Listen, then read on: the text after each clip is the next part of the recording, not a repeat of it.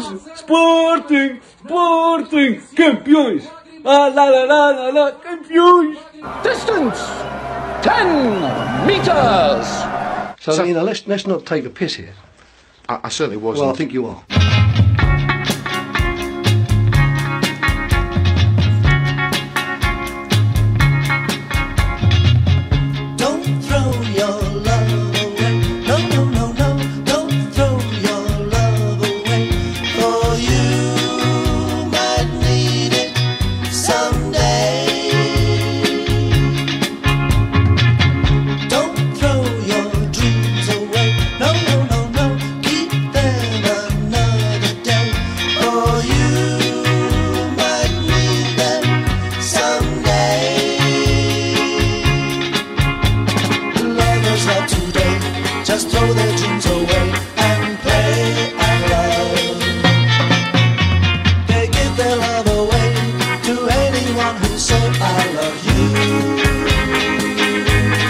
Welcome to Tales from the East Stand, episode 156, and it's me, Gary P, and of course, the Prof. Carl Riley. Tifties have new sponsors, Gar. Oh yeah, might as well announce them straight away, Prof. We'll announce them straight away. Fairly loyal to our other ones, but we have been picked up, Prof. The popularity has gone through the roof. We've been picked up by none other than Manscaped, Prof. Manscaped have decided to swoop in and just leech off of our success. So we've said, we'll go ahead, we'll give them a partnership. I mean, it does make sense because my balls are like a beanbag at this stage. You ever see when your balls are so hairy that you can kind of just use them as a beanbag, adjust the hair, and then just make and fashion a beanbag out of it. It's handy when you want to go out for a couple of drinks in Stephen's Green and things like that. It's very descriptive. Keep going. It looks like pretty much like I'm sitting on Pico's head during lockdown. You know when he had massive hair. So got this Manscaped and said we'll give it a go. So in we went, dived in. Took a while in fairness. And it was like there was a Right Said Fred reunion in me trousers. You know, two balding, bouncy heads just jumping around me underpants. So bald, totally bald. And it's like when you're digging in there, like it's fairly easy. Like, not the way sometimes you want to be very careful. You could nick something, and that's the last place you want to nick something. So you're grooving around, and you have these like newspapers to put on the ground so you can have a read. So they give you these newspapers as part of the kit, and you lay it on the floor. So whatever technique you had before, you can throw that out the window for shaving your balls, and you can put the newspaper on the floor. So it's like when a dog goes to the bathroom, you're pretty much treating yourself like that. So you're shaving away, and there's something to read while you shave your balls and your nether regions. So yeah, really, really happy with that. Oh, very exciting, Gar. Tell us the code. We have a code. The code is TFTES. It's Tifties. So Tifties is the code for 20% off. And help us. We need to sell 8. We need to sell 8 or they'll dump us, pretty much. That's pretty much what it is. It's like sell 8 or you can fuck off. So Tifties is the code. Go on to Manscaped, Google them, and check out TFTES is the code for 20% off. So Tifties is the code. If you have really hairy balls and you've been thinking about us while you're looking at your hairy balls, it's a match made in heaven. So that is Manscaped. And of course, we are loyal to our other ones. We have Ocean Electrical, who are now doing work for Unpust as well, Carl. They're going corporate. They've got a couple of nixers in the Unpust universe, and they're doing great work, and everybody's really happy with the work that they're doing. So yeah, they're delving into the corporate world. Fantastic stuff from Ocean Electrical as usual, and they are forever sponsors. And of course, Leinster Credit, who had a customer in the Parsons household recently, or the wider household, and they got security cameras installed, like I was telling you, and they did a fantastic job. Really happy with it. So if you need anything like that, when obviously if you haven't got a few quid saved for a rainy day and you need something, there's an emergency, you know, Leinster Credit are your guys. So get in touch with them. So that's the sponsors done, Prof. We are total whores. Do you know that? Yeah, we really are at this stage. So if you catch a ginger left wing back stealing 15, 20, 25, 30 yards on a throw-in, you'll catch it on the CCTV cameras. Thanks to Leinster Credit. So yeah, we've a full report on the Derry game. That throw-in and the interview with a Rovers fan, Billy Nolan, who's been stuck in Dundalk for nearly 30 years, and I reckon I'd probably prefer to be in Rikers Island than in that situation. It was mad listening to him, wasn't it? It was great crack. Great interview. So we were ravaged by injury as well, Prof. Ravaged. We'd nearly get a game at this stage. So Oriel Park on Friday, back to the massacre. 4-0, Jack ran amok.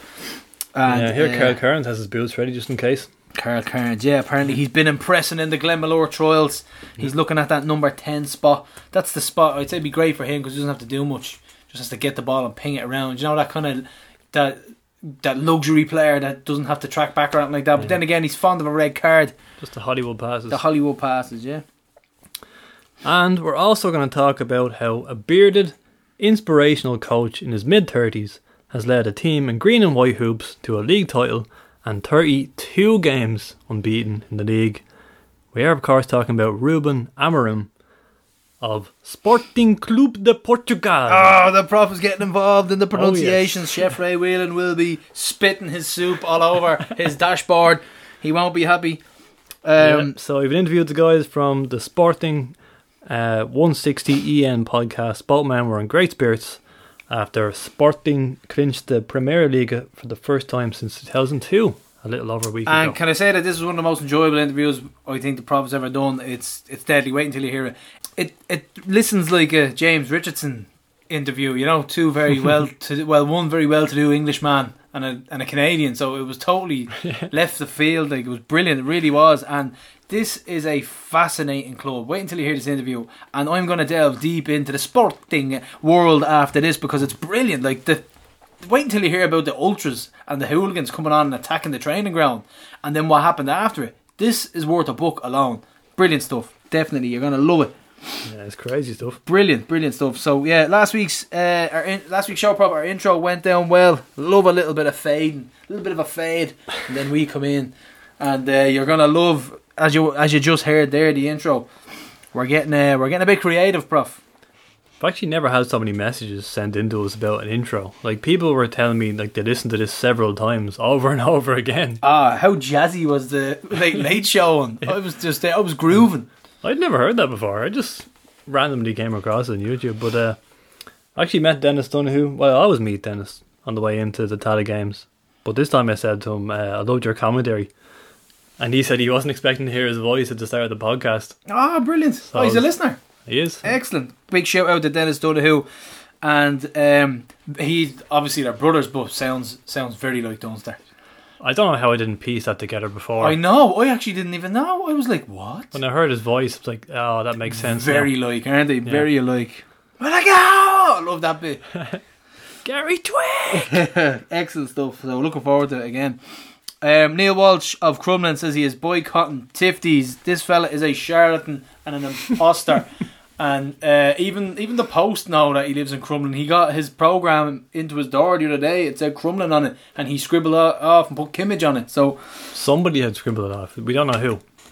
Either way, listen, he's living a lie, this gentleman. Yeah. But the Crumlin Kimmage debate rumbles on, and fantastic reaction to our Anthony McDonald tribute last week. An emotional roller coaster, as it was described, and the show had people laughing and crying by the end of it, and it was brilliant. And is it Jerry Desmond who sounds like John Boy from Love Hate?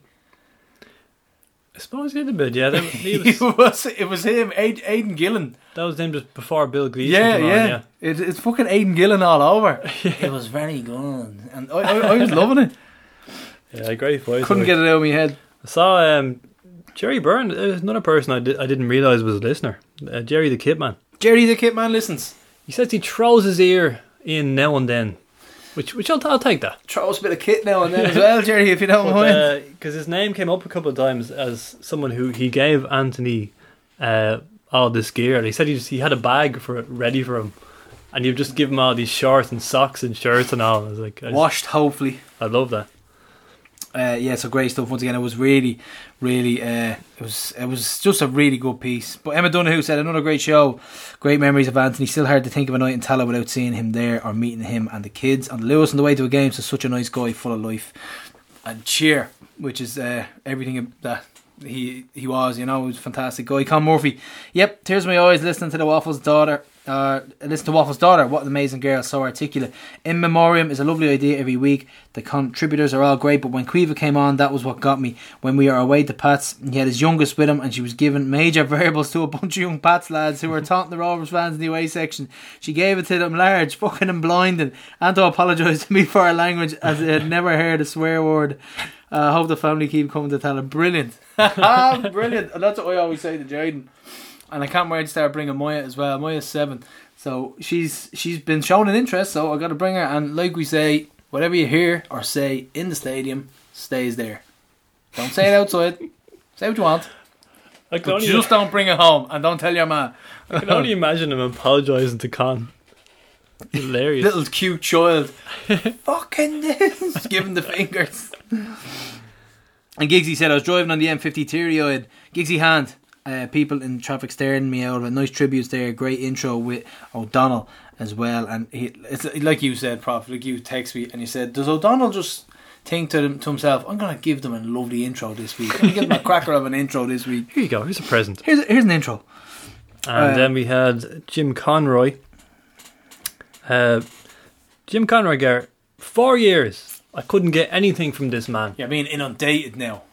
One of the greatest Hoops fans I've ever met. Couldn't get anything from him. Now I can't get him to shut up. I've just loads of messages. Yeah, I think great. it's brilliant. But keep them coming. Yeah, Jim says, I thought I'd seen and done it all with Rovers, but the Anthony McDonald tribute proved me wrong. It was very moving. Thanks to people like him, Rovers are now a better club than we've ever been. His wife and daughter were amazing. They really brought home what Rovers is all about. It's probably the first time I shed a tear for Rovers since the league playoff defeat in 1971. Wow, that's some memory, Jim. 1971. We made a man cry over Rovers for the first time in over 40 years. Good stuff. Yeah. He also doubted whether Bowls had ever beaten us 5 times in a row, like we've done to them. So, Prof, I'm guessing you delved into the record books for this one. I certainly did, and they have never beaten us 5 in a row. They did 4 a few times, and we put a stop to it, including the Twiggy 2-1 2009. Oh, yes. That put a stop to 4 in a row. And the Berkey winner in 2019. That also prevented 5. Yes, once again, Prof, with the stat darts. Yep. Rest in peace, Patrick Murray and Oliver Doyle, who recently passed away. The first team and management provided a guard of honour at Oliver's funeral on Wednesday, and he was 99 when he passed a superb age and lived a long and meaningful life. Fantastic stuff. So condolences to all the family.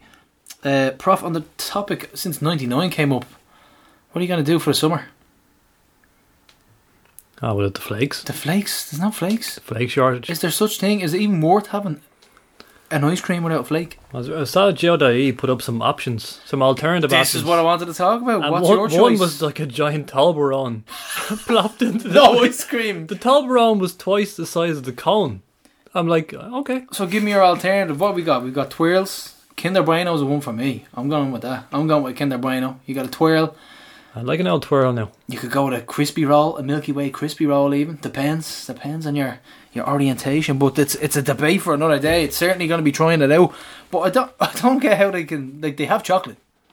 How do they have a lack of flakes? Surely the flake mould. Someone broke the flake mould. That's what it was in Cadbury's. But yeah, that's the chocolate section. And it's a 1 year anniversary of Alex Ryan on Thursday. So young Alex. We're really going in and out of tones here. But yeah, there's a bit of a topsy-turvy one. But young Alex, who passed away a year ago on Thursday. So there is, as you're listening to this, there's a memoriam going on for young Alex. So like we said, it was a very sad day. But we'll hold him in high regard anyway. So we're going to move on. We'll start our Sport and CP interview, Prof. Sam and Danny. And this is a cracker, lads. You're going to love it. Okay, we're joined now by Sam Fonseca and Danny Saldana, who co-host the Sporting 160 EN podcast. So the lads have just seen Sporting win the Premier League for the first time in nearly 20 years. So welcome, guys. Thank you for having us. Honestly, it's a huge pleasure for us. Yeah, thanks for having us on. It's going to be a good talk. Sam, I'll start with you. You're from London. I was listening to your podcast last week and you said you were only a baby the last time Sporting won the title. So you sealed it with a 1-0 win over Boa Vista on the Tuesday night. Should have been a 5 or 6 by all accounts, but You did it the hard way. Describe the scenes in London afterwards.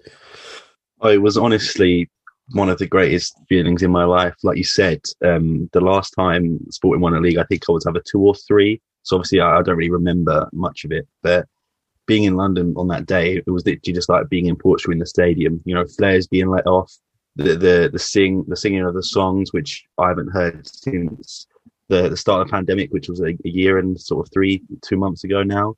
So it just felt like I was in Portugal, didn't you? It feel like London, and just the jubilation. One, when Paulinho scored the winner, and when the 93rd minute, when it was full time, was just scenes of joy, like hugging my dad and my brother, who are Sporting fans as well, and the reason that I'm into football as much as I am. A sharing moment with strangers, and some people that actually recognised us from the podcast, got to share a moment with them as well.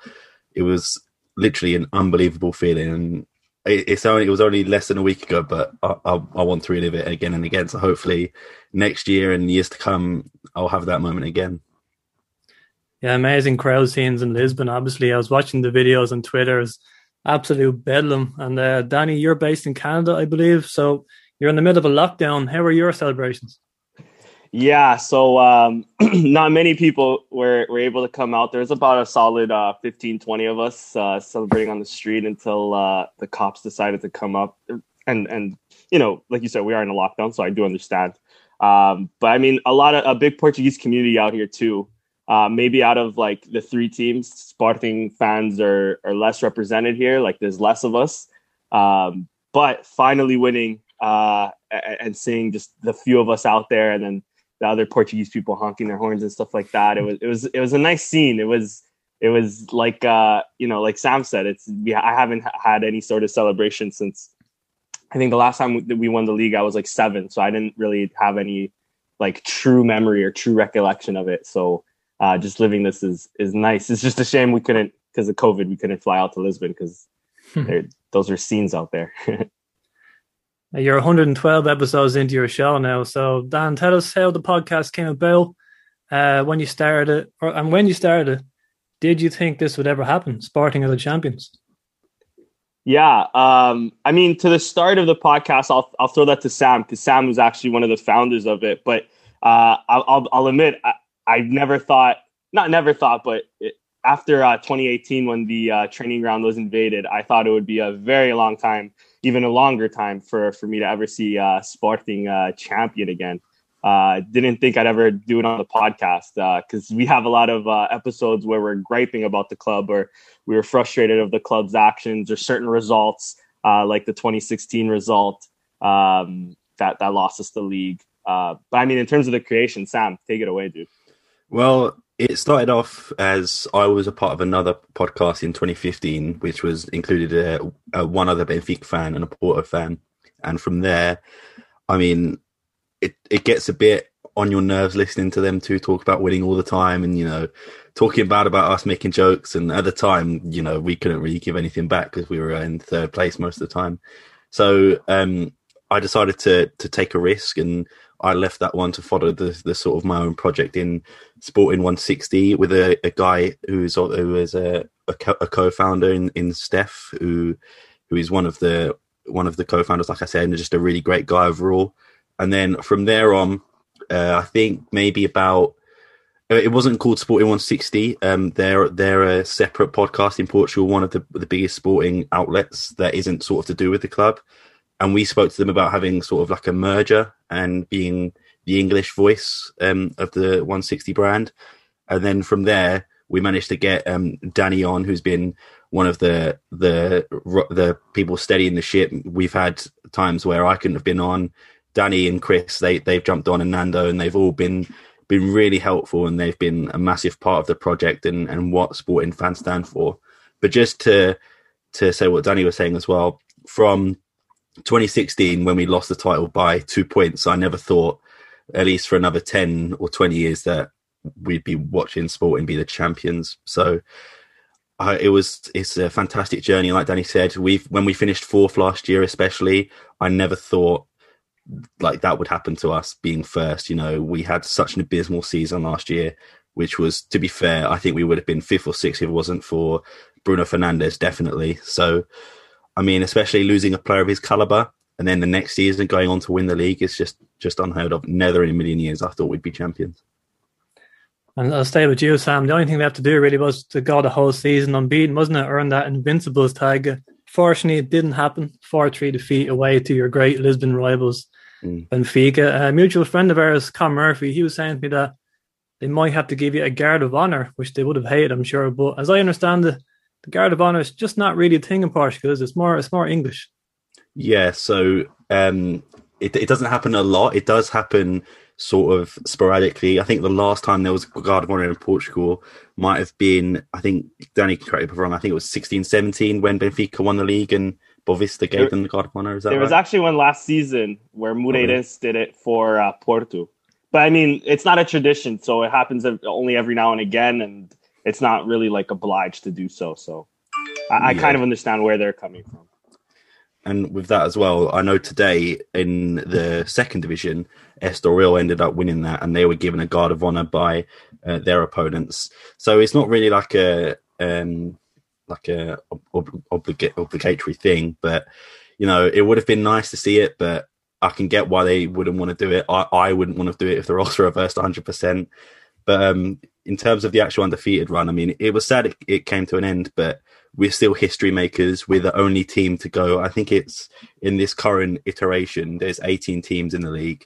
No one's ever gone as far as we did of being unbeaten. So we can still hold our heads high. It would have been nice to be undefeated, but at the end of the day, we're still champions. So obviously, one of the main reasons we have you on is the similarities we found with Shamrock Rovers. So Ireland's green and white extended their unbeaten run to 33 games on Saturday.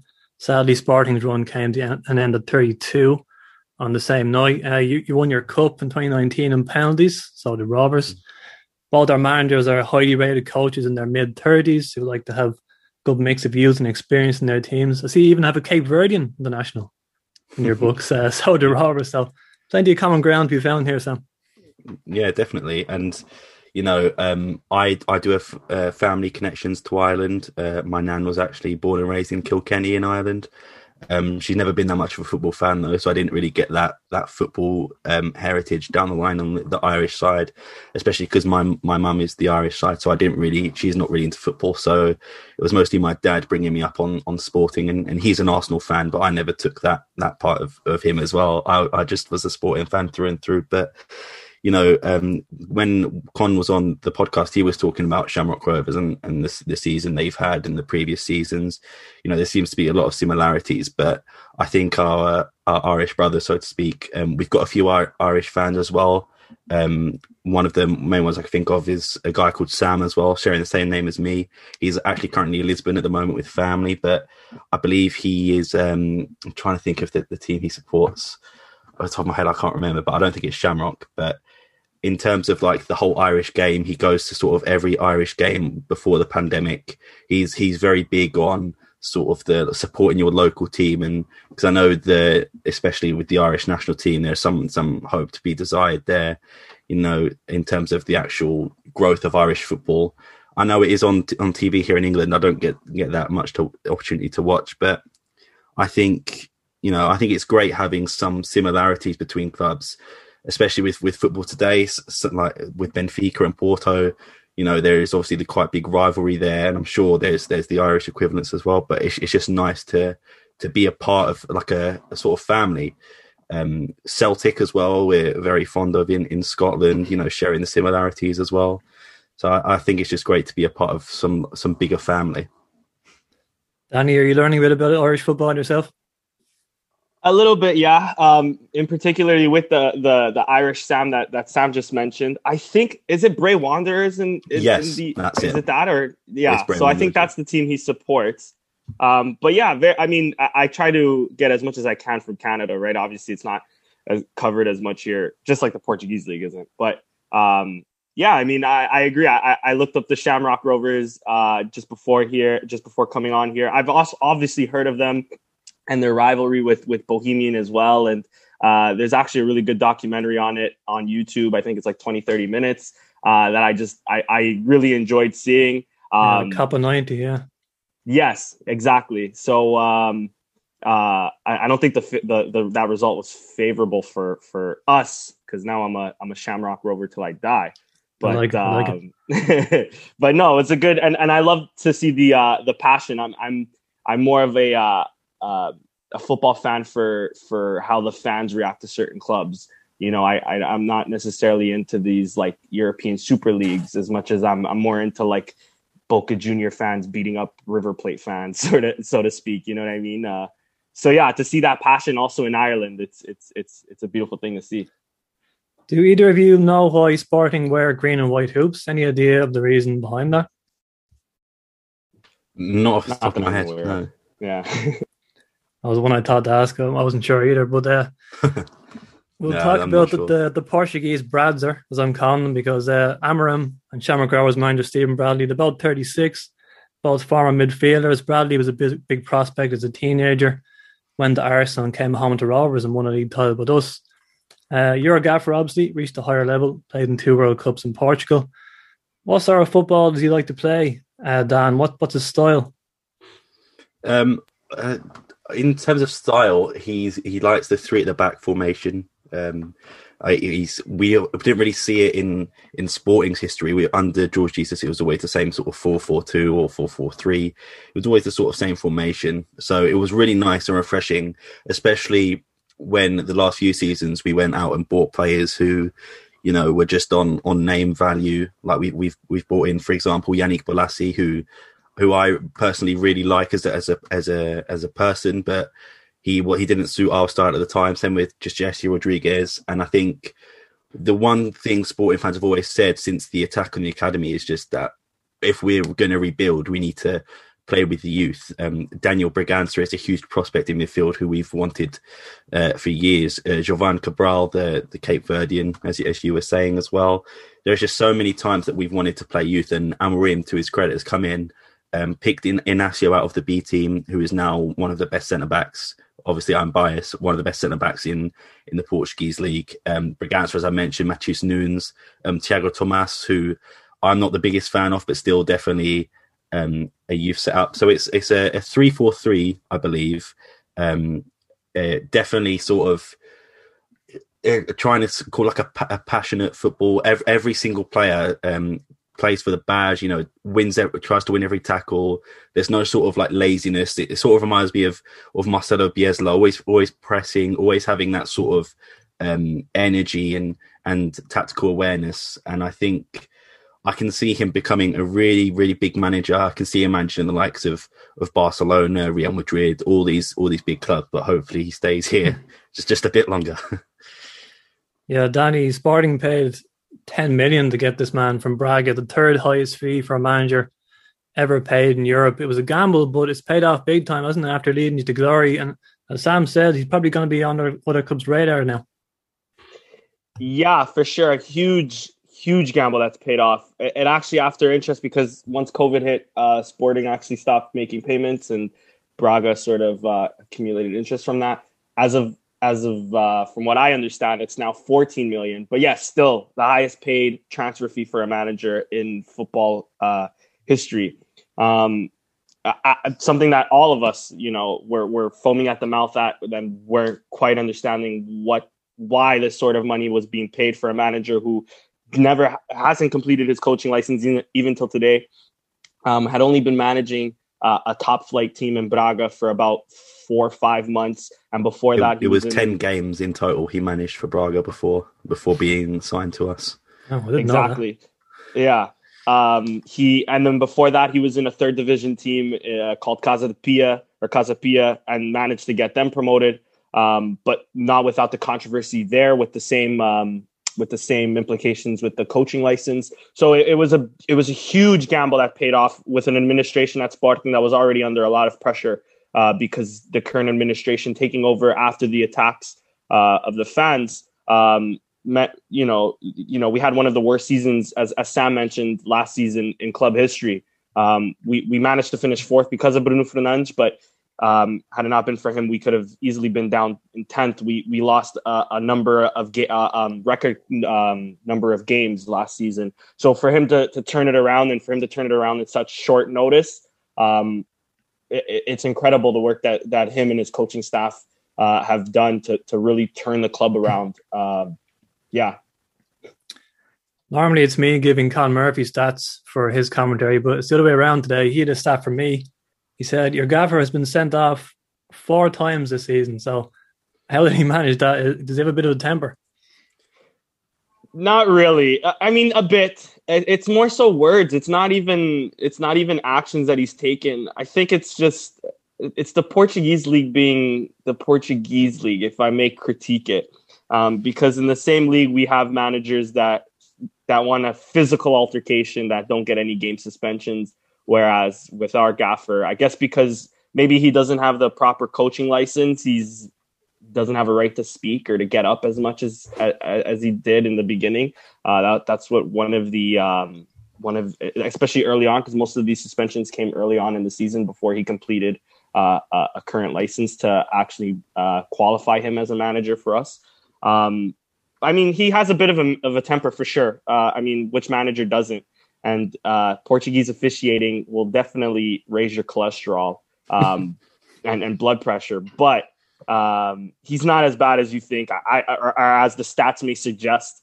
And I think once he goes abroad, we'll be able to see that better. That it's just Portugal being Portugal.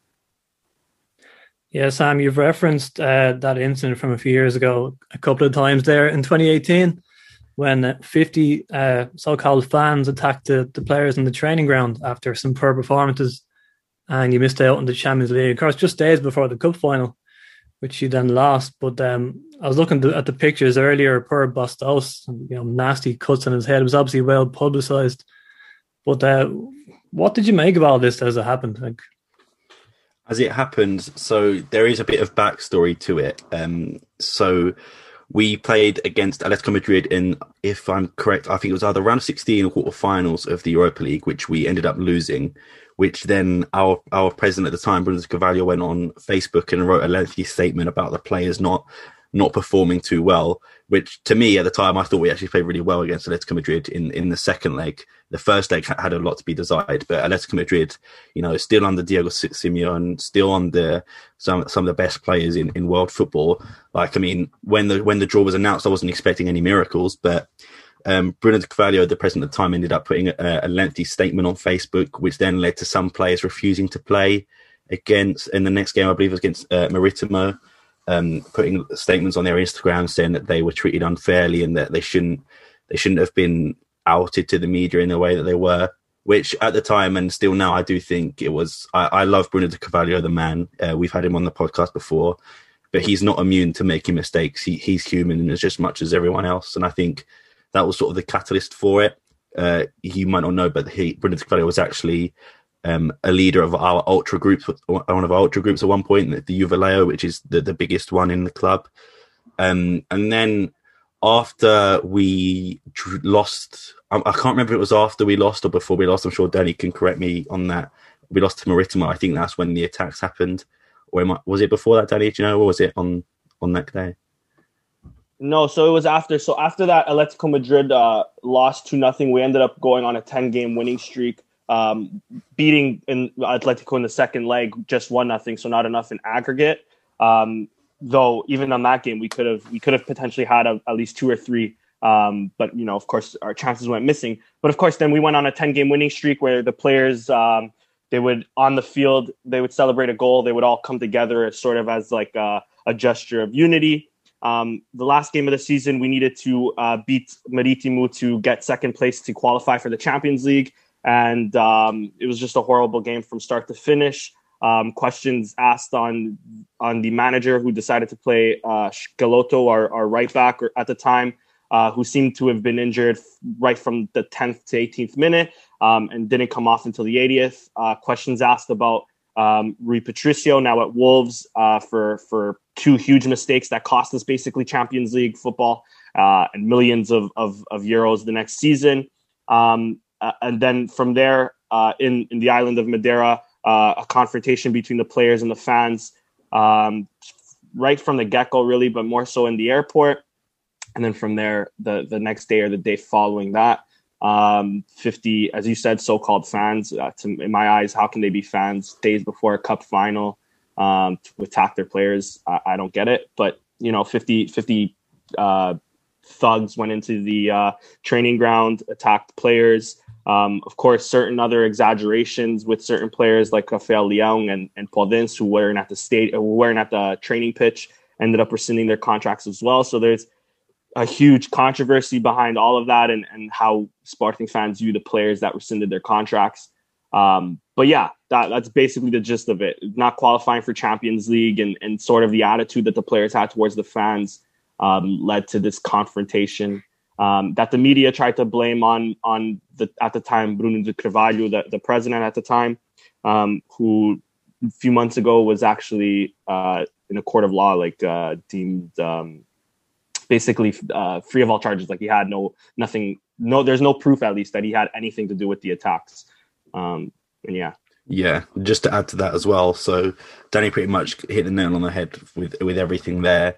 I believe it was Marcos Acuna in the airport who one of the fans said something as they were seen walking past, and Marcos Acuna, not to stereotype or anything, being on the football pitch, especially being sort of an aggressive guy, short-tempered, he sort of lost it with the fans, and you could sort of pinpoint that moment of where something was going to go wrong. We also didn't know to the extent that it happened, but I remember just being on Twitter and watching the news and seeing Sporting there, and it was just such an embarrassment to me. I always used to say, even I was my last year of college, but I used to go to college and school and you say, oh, we're the best fans in the world. We love the club, we love the players. And then for that to happen was just absolutely horrible and really a disgrace to our club. And like Danny said, that they're not fans, they're thugs. And at the end of the day, they caused the most damage in terms of actual damage and physical damage. And just basically this whole last few seasons was because of them. And as much as I really dislike, especially Rui Patricio being the captain rescinding, William Carvalho being vice captain rescinding, and the story, people don't really understand why Sporting fans hold a grudge to Rui Patricio and William Carvalho. And from the outside looking in, I can see why. But what had happened was Rui Patricio got a formal offer from Wolves, Sporting got a formal offer from Wolves. I think it was 16 million. And Bruno de Carvalho said, no, we need more than that. We want his release clause match, which I think was 30 million euros at the time. Then when Bruno de Carvalho said no to the offer, that is when Rui Patricio handed in his notice of termination, followed by William Carvalho, the two vice captains and captains respectively. Then on from Daniel Podence, Rafael Leão, Bruno Fernandes and Bastos at the time. Bastos for me was one that if he wanted to rescind, it was fair enough. He was the one who got the most physical damage, and I can understand why that would be sort of psychological damage to him as well. But in terms of everyone else, Bruno Fernandes came back and sort of won the fans over. I think we are fine with him now. But for me, Rafael Leão, Daniel Podence, Rui Patricio, William Carvalho, just because of their standing at the club, and like Danny said, Rafael Leão and Podence not actually being at the academy at the time of the attack, and William Carvalho and Patricio being the captains, and obviously from youth, from I think when they were 8 or 9 years old being at the club, and then just turning their backs on us was a huge shame. And I think that's why a lot of Sporting fans have the grudge against them. Yeah, and if I can just add one more point on that as well, it's as Sporting fans, we've seen it as them being mercenaries. Like Sam mentioned, it was only after we refused a transfer from Wolves did Rui Patricio then hand in his transfer request. William Carvalho, who a vice captain but was trying to get out of the club for a few years, especially because at the time he was linked to the likes of Arsenal and other big European clubs. He then rescinded his contract to leave as well. Rafael Leão, because he was promised to go to Dortmund and to go to these big clubs with big paydays. That's really why they rescinded their contracts. Even the likes of Bas Dost, he only came back because we gave him a higher paying contract. I think it was like $100,000 a week. Mm-hmm. Bruno Fernandes as well. Maybe his contract didn't get higher in pay, but his agent got a lot more money from the deal. It left a bitter taste in our mouth because, all we ask is for respect for the shirt and respect for the badge. we might, at the time, we didn't win the league in 16, 17 years, but we were still a big club, not only in Portugal, but in Europe. We're a respected club. We're a historic club, more importantly. And for them to just sort of spin on the badge like that, it left a very sour taste in their mouths, especially the Portuguese players who did so and our captains who did so, because they understand the magnitude and the how big the club truly is. So we'll talk about the man himself, Ronaldo. He wants to return to his boyhood club, Sporting. Apparently, he might come full circle, come back to where it all began from before he moved to Manchester United in 2003. So the suggestions he'll move in 2022. His contract at Juve expires and possibly finish his career in Portugal. He's 36 now. So I'll ask both of you, do you see this happening? For me personally, no. At least not this season anyway. I think he's still got the value to go to and the sort of marketability and the ability to go to a team. I said this on the last podcast. I think he's going to go to PSG if Messi, because obviously them two, it could be a situation where they both move this summer. Messi coming to the end of his contract with Barcelona, and we're not sure how that's going to turn out. They could both end up moving in the same window, could move to the same league, could, you know, there's been rumours about them moving to the same club. But for me, I see Ronaldo going to France just to win another league title, just so he can say, I've won 4 league titles in the top 4 out of the 5 top leagues. I think maybe in a few years, maybe when he's at the twilight, maybe the last year, I can see him coming back. But I don't see it happening this year or the next year. His mom is really pushing for it, though, but it won't happen. Not this year, at least. So he might leave it towards more of a Zlatan age, 39, 40. Yeah, that's what I think, yeah. He's also come out and said he wanted to play until 40, and he wants to at least play one more Euro and one more World Cup. I think towards that last World Cup, we might see him in the green and white, but we'll see. It's still, I'm still very skeptical on it, just due to his wages and all of that. So finally, we've talked about some of the similarities between our two clubs. So maybe a trip to Lisbon in the future would sound nice. Rovers fans, I don't know if you're aware of this, Rovers fans had a nice pre-season trip to the Algarve in 2018 that was called the Atlantic Cup. It was a pre-season tournament. I've been told that some hoops went over to the Alvalade to watch Sporting a couple of years back. They were well received. Apparently some Sporting fans were going to come to Dublin to see a Rovers game until, of course, COVID happened. So possibly a good relationship could be formed here, lads. Yeah, well, if any Shamrock Rovers fans want to come to Portugal, or even here in London, I'll be more than happy to sit and talk about Sporting. I can do that for hours. You know, I am also not to beat myself up. I'm not a bad drinker. I can get a few pints down me. So I'm more than happy if you do ever come across me in sort of the Alvalade, the Lisbon area, or even if you were to come across me in London at any game. You know, I'm a big football fan. I watch anything. So I'm more than happy to do this. And Carl, if you would be so kind in the future to come on the Sporting 160 EN podcast, we could ask you some questions about Shamrock and ask you some questions about Sporting, just so we can form that good relationship. Absolutely, be delighted. So Dan, you'd echo that, would you? Of course. I echo the exact same sentiments. And I mean, like you said, there's a lot of similarities between the two clubs, more so than just the colors. It's just there's a lot of coincidences between the two clubs. So of course, you know, this is Shamrock Rovers. You're officially my Irish team, if I may have one. And yeah. Okay, we'll leave it there. Thanks very much for joining us today, lads. Only thing left to say is Viva Sporting. Viva Sporting. Viva Sporting. Thanks, guys. Thanks for talking to me. No problem. Yeah, thank you for having us. man. Yeah, brilliant stuff. Like I said, now that's a brilliant interview. Like, think about it. I love the whole concept of players rescinding their contracts, but the ones who weren't there, Podence, and I think your man played against us. Or no, he was in the squad against us for Milan. I can't remember. I'm after losing his name already, but they rescinded their contracts even though they weren't even attacked and they weren't even at the ground. So that's like they're seen as traitors. Bastos had his contract terminated and then he had a change of heart and he came back for another season. He got smashed. Yeah. He was the worst. He got an absolute hiding. Raphael Lau. He's the one who he wasn't there. He's the other one. Yes. So yeah, two massive sportingistas. Yeah, as they're known, Gar. Sporting East. That's brilliant, though. That's fascinating. Like, think about it. And we have a link with Sporting as well. Our ultras can get in touch with us and elaborate on that. I think Forky, Jay Thomas, a couple of the other lads, they can just delve deep into that one and let us know the connection there as well. I know they were at a five-a-side tournament a couple of years back. Paul Thomas, Kempes can tell us about that as well. He spoke at length about how well they looked after him. I'm nearly sure they were Sporting Lisbon fans.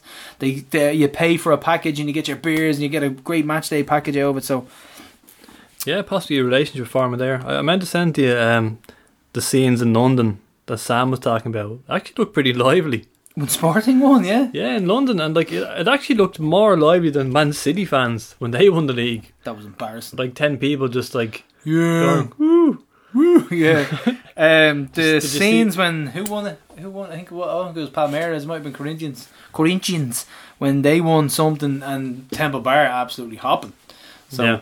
Did you see Bray Wanderers replied to Man City fans on Twitter? Are they trying too hard again? Well, they can be hit and miss, but I thought this was good. They said we've had more people show up for a club sponsored clean up of the local area. Yeah, that's probably true.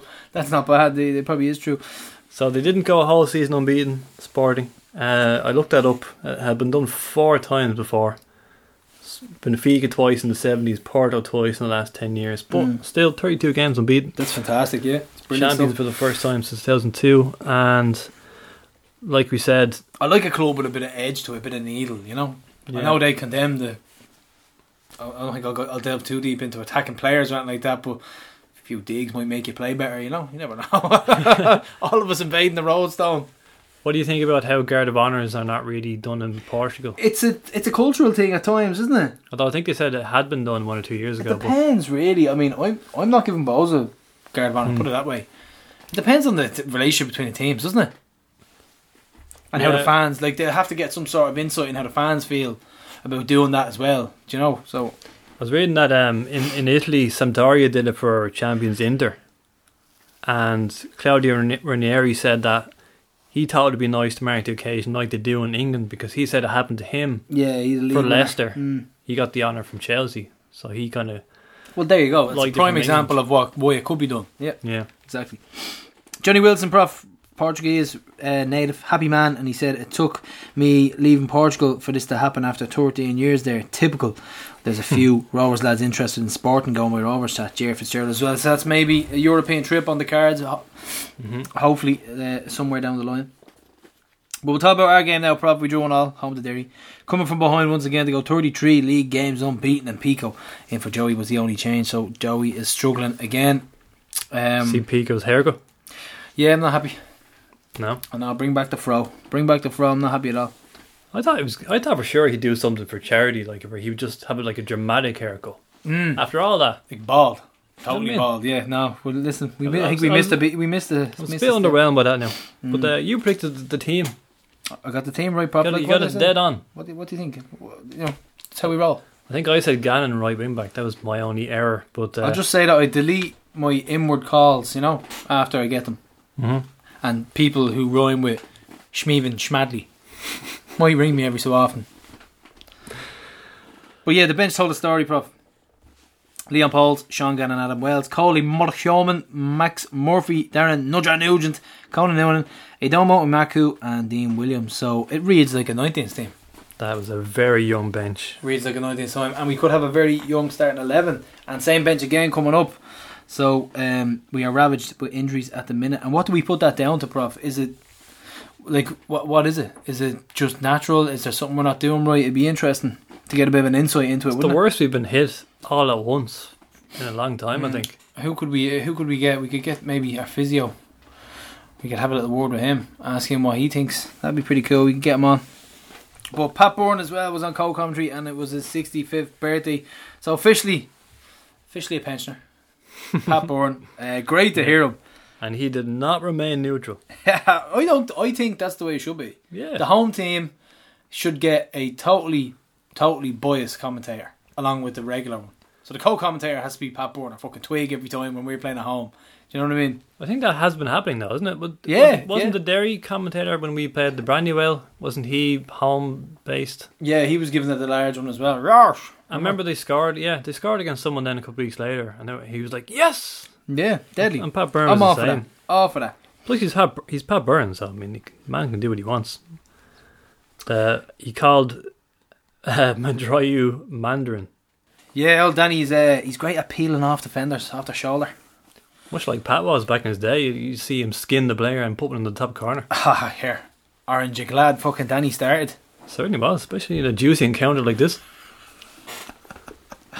Oh, good. Sponsored by Manscaped. Yeah, a very wet pitch again, Prof, as well. Heavy rain beforehand. People were talking about the game being called off, which is never going to happen, but there was sticky patches. There was at a stage, like, the ball would just hold up in the rain and suck it in, like, not as bad as Modena, but obviously, like, you know, that style where the ball just holds up. But it was the exact same, wasn't it, 2 weeks earlier, where it was just lashing for most of the day, and then it pretty much stopped during the game. Yeah, sometimes that's what managers want, a bit of rain, you know. Liam Scales, Prof, presented with Player of the Month award, and very well deserved as well. He's had a fantastic month, so well done to Scalesy. Got the on top of winning the gold 100 meters record, breaking the world record land speed. I think he did about 40 kilometers there in 10 yards. So We're going to lose him in July now. He has to head out to Tokyo for the Olympics. So first half chances, Prof. I think I'm more focused on. I thought Watsy was very good up until he went off. That's what was really frustrating me. I actually felt like we were kind of just starting to find our rhythm with Watts before that injury. So yeah, that was a blow. Definitely. Yeah. We had Finner there to go centre mid, I know, but yeah, like our best chances were in the first half, weren't they? Like we had 3 or 4 decent ones. The best one obviously being Rory with 5 minutes to go before the break. Yeah, you really should be scoring them, in fairness. Yeah, Danny drilled one wide. Berkey kind of found his way through on goal at one stage. He kind of made it all himself, but then just couldn't finish it off. So really good first half as regards to just chance wise. Didn't take them, but we've been taking chances late, and we've been taking chances before. It's one of those things, isn't it? But the Watts injury did kind of knock the stuffing out of us, and I'm hoping it's not too bad. I'm hoping he's fit as well, and because he's really in the zone now, and that's what we need. We need a fit Dylan Watts, a confident, playing well Dylan Watts. So that's pretty much it for the first half, Prof. Second half, penalty decision just a few minutes into the second half. What's your take on this? Yeah, I watched it back earlier there, and I think it's a penalty. There's no real need for him to do what he did, was there? I think it's quite clumsy the way he was holding him back a long time. And was he going anywhere? That's the thing. Was he running into where he was covered to his right hand side? Manis had the post covered. I think probably wasn't necessary. Yeah, I mean he made a decision and was the wrong one ultimately. But if you watch it back, he's holding him for a good 2 or 3 seconds. And the second he gets into the box, he's probably just thinking, I'm down. Like he's got his hands on me. You put your hands on someone in the box, you expect them to go down. So when they set up to take the penalty, a few of us were thinking, when's the last time Manis saved one in 90 minutes? And I think it was Derry away. He also saved one away to Bowes. So pretty sure he saved 2 or 3 since he's come back. Yeah. The last one in Tala I can think of was Flora Tadden. Oh, do you remember that? Just before he left. We had a great view of that. We were right in line with it. But wasn't the B. Will Patching stuck it away for 1-0. Getting all the plaudits lately for Derry's creative play, but straight away after with a header, Prof, Scales nearly put one in the back of the net. So we came out fighting as usual. Good response again. Good response, yeah. But then 56 minutes came, and here we go. This is what has been on the lips of every podcaster, every reporter, everyone, and some of them are overreacting, man. I mean, I was listening to, I think it was Colley's Call, Bork, and them said it was the worst decision they've ever seen. Surely that's an overreaction. Has to be. It's nowhere near. I mean, this happens up and down the country in every football match, every single week that people steal yards. It's nowhere near the worst decision they've ever seen. It's an over-exaggeration. Fair enough, if the ref got it wrong. It's an over-exaggeration. Massive over-exaggeration. fair enough. If you need to punish him, do whatever. But that's it. It's not the worst decision anyone's ever seen. It's massive overreaction. How many throw-ins are actually taken in the exact spot in which the ball goes out? Exactly. And I think it was quite cute from him as well. It was a bad decision, and you're probably talking 10 yards. If you watch, like, the angle comes out first of all, watch the LOI angle, and if you notice, the camera pans to the right because they think Ronan Finn's going to take the throw in, so it kind of pans to the right just at the end. And then at this stage, the throw-in's already been taken, so people are watching that and they're looking at the ball now, and they're like, "Oh, hang on, that's 30 yards." Yeah. And then I think Derry put out their own angle then, didn't they, on Twitter? I thought that was the clincher. It Yeah. didn't make it look as bad as that. But, I mean, some people were saying it was 30, 40 yards. You could actually, Come on. you could use the advertising boards as a measurement, and I think they're 10 yards. So if you would actually mark where the ball went out and where Scales gets it, it's around 10 yards, maybe slightly over 10. But you know what as well? If you look at every throw-in that exists and that has ever happened and never will happen, they all walk forward about 5 yards. Oh yeah. They all walk forward about 5 100%. yards. So listen, the ref got it wrong. But it just, when you listen to the podcast during the week, the lengths just grew and grew with each passing day. It went 40. from 10, 40 was the 15, most I heard. 20, 25, 30, nearly 40. I heard 40. Someone said 40. Yeah, but listen, it happens. It happens, and you move on. I mean, we've been at the butt end of bad decisions for a long time now. The Bows, 2 men that got put down, as I sent off. I mean, we've had so many bad decisions against us. So listen, it swings and roundabouts. It happens. We could get screwed over next week, or in Dundalk, or anything like that. But the only thing I will say now is, like, we're getting nothing now. We are getting nothing off refs from now on. At all, because this is such a highlight now.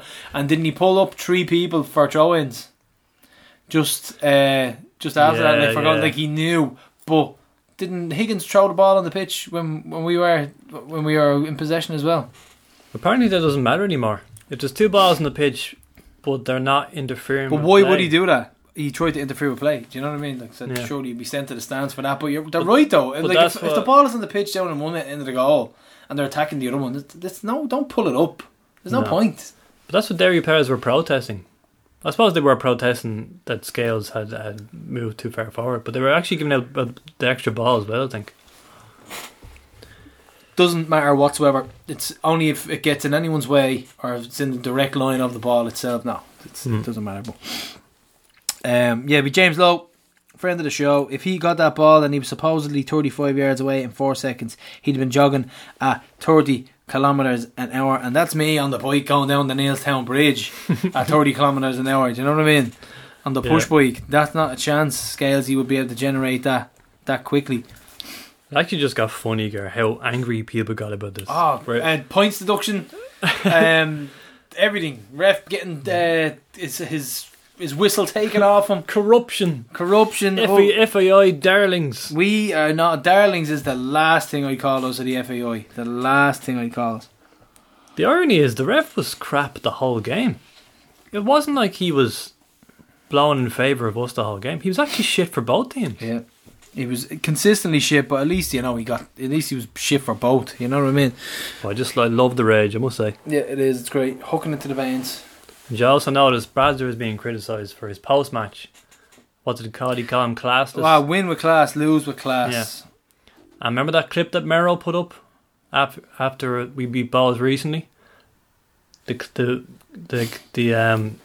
Keith Long interview after Lee Grace had got a penalty and a red card given against him for the ball hitting him in the face. Yeah.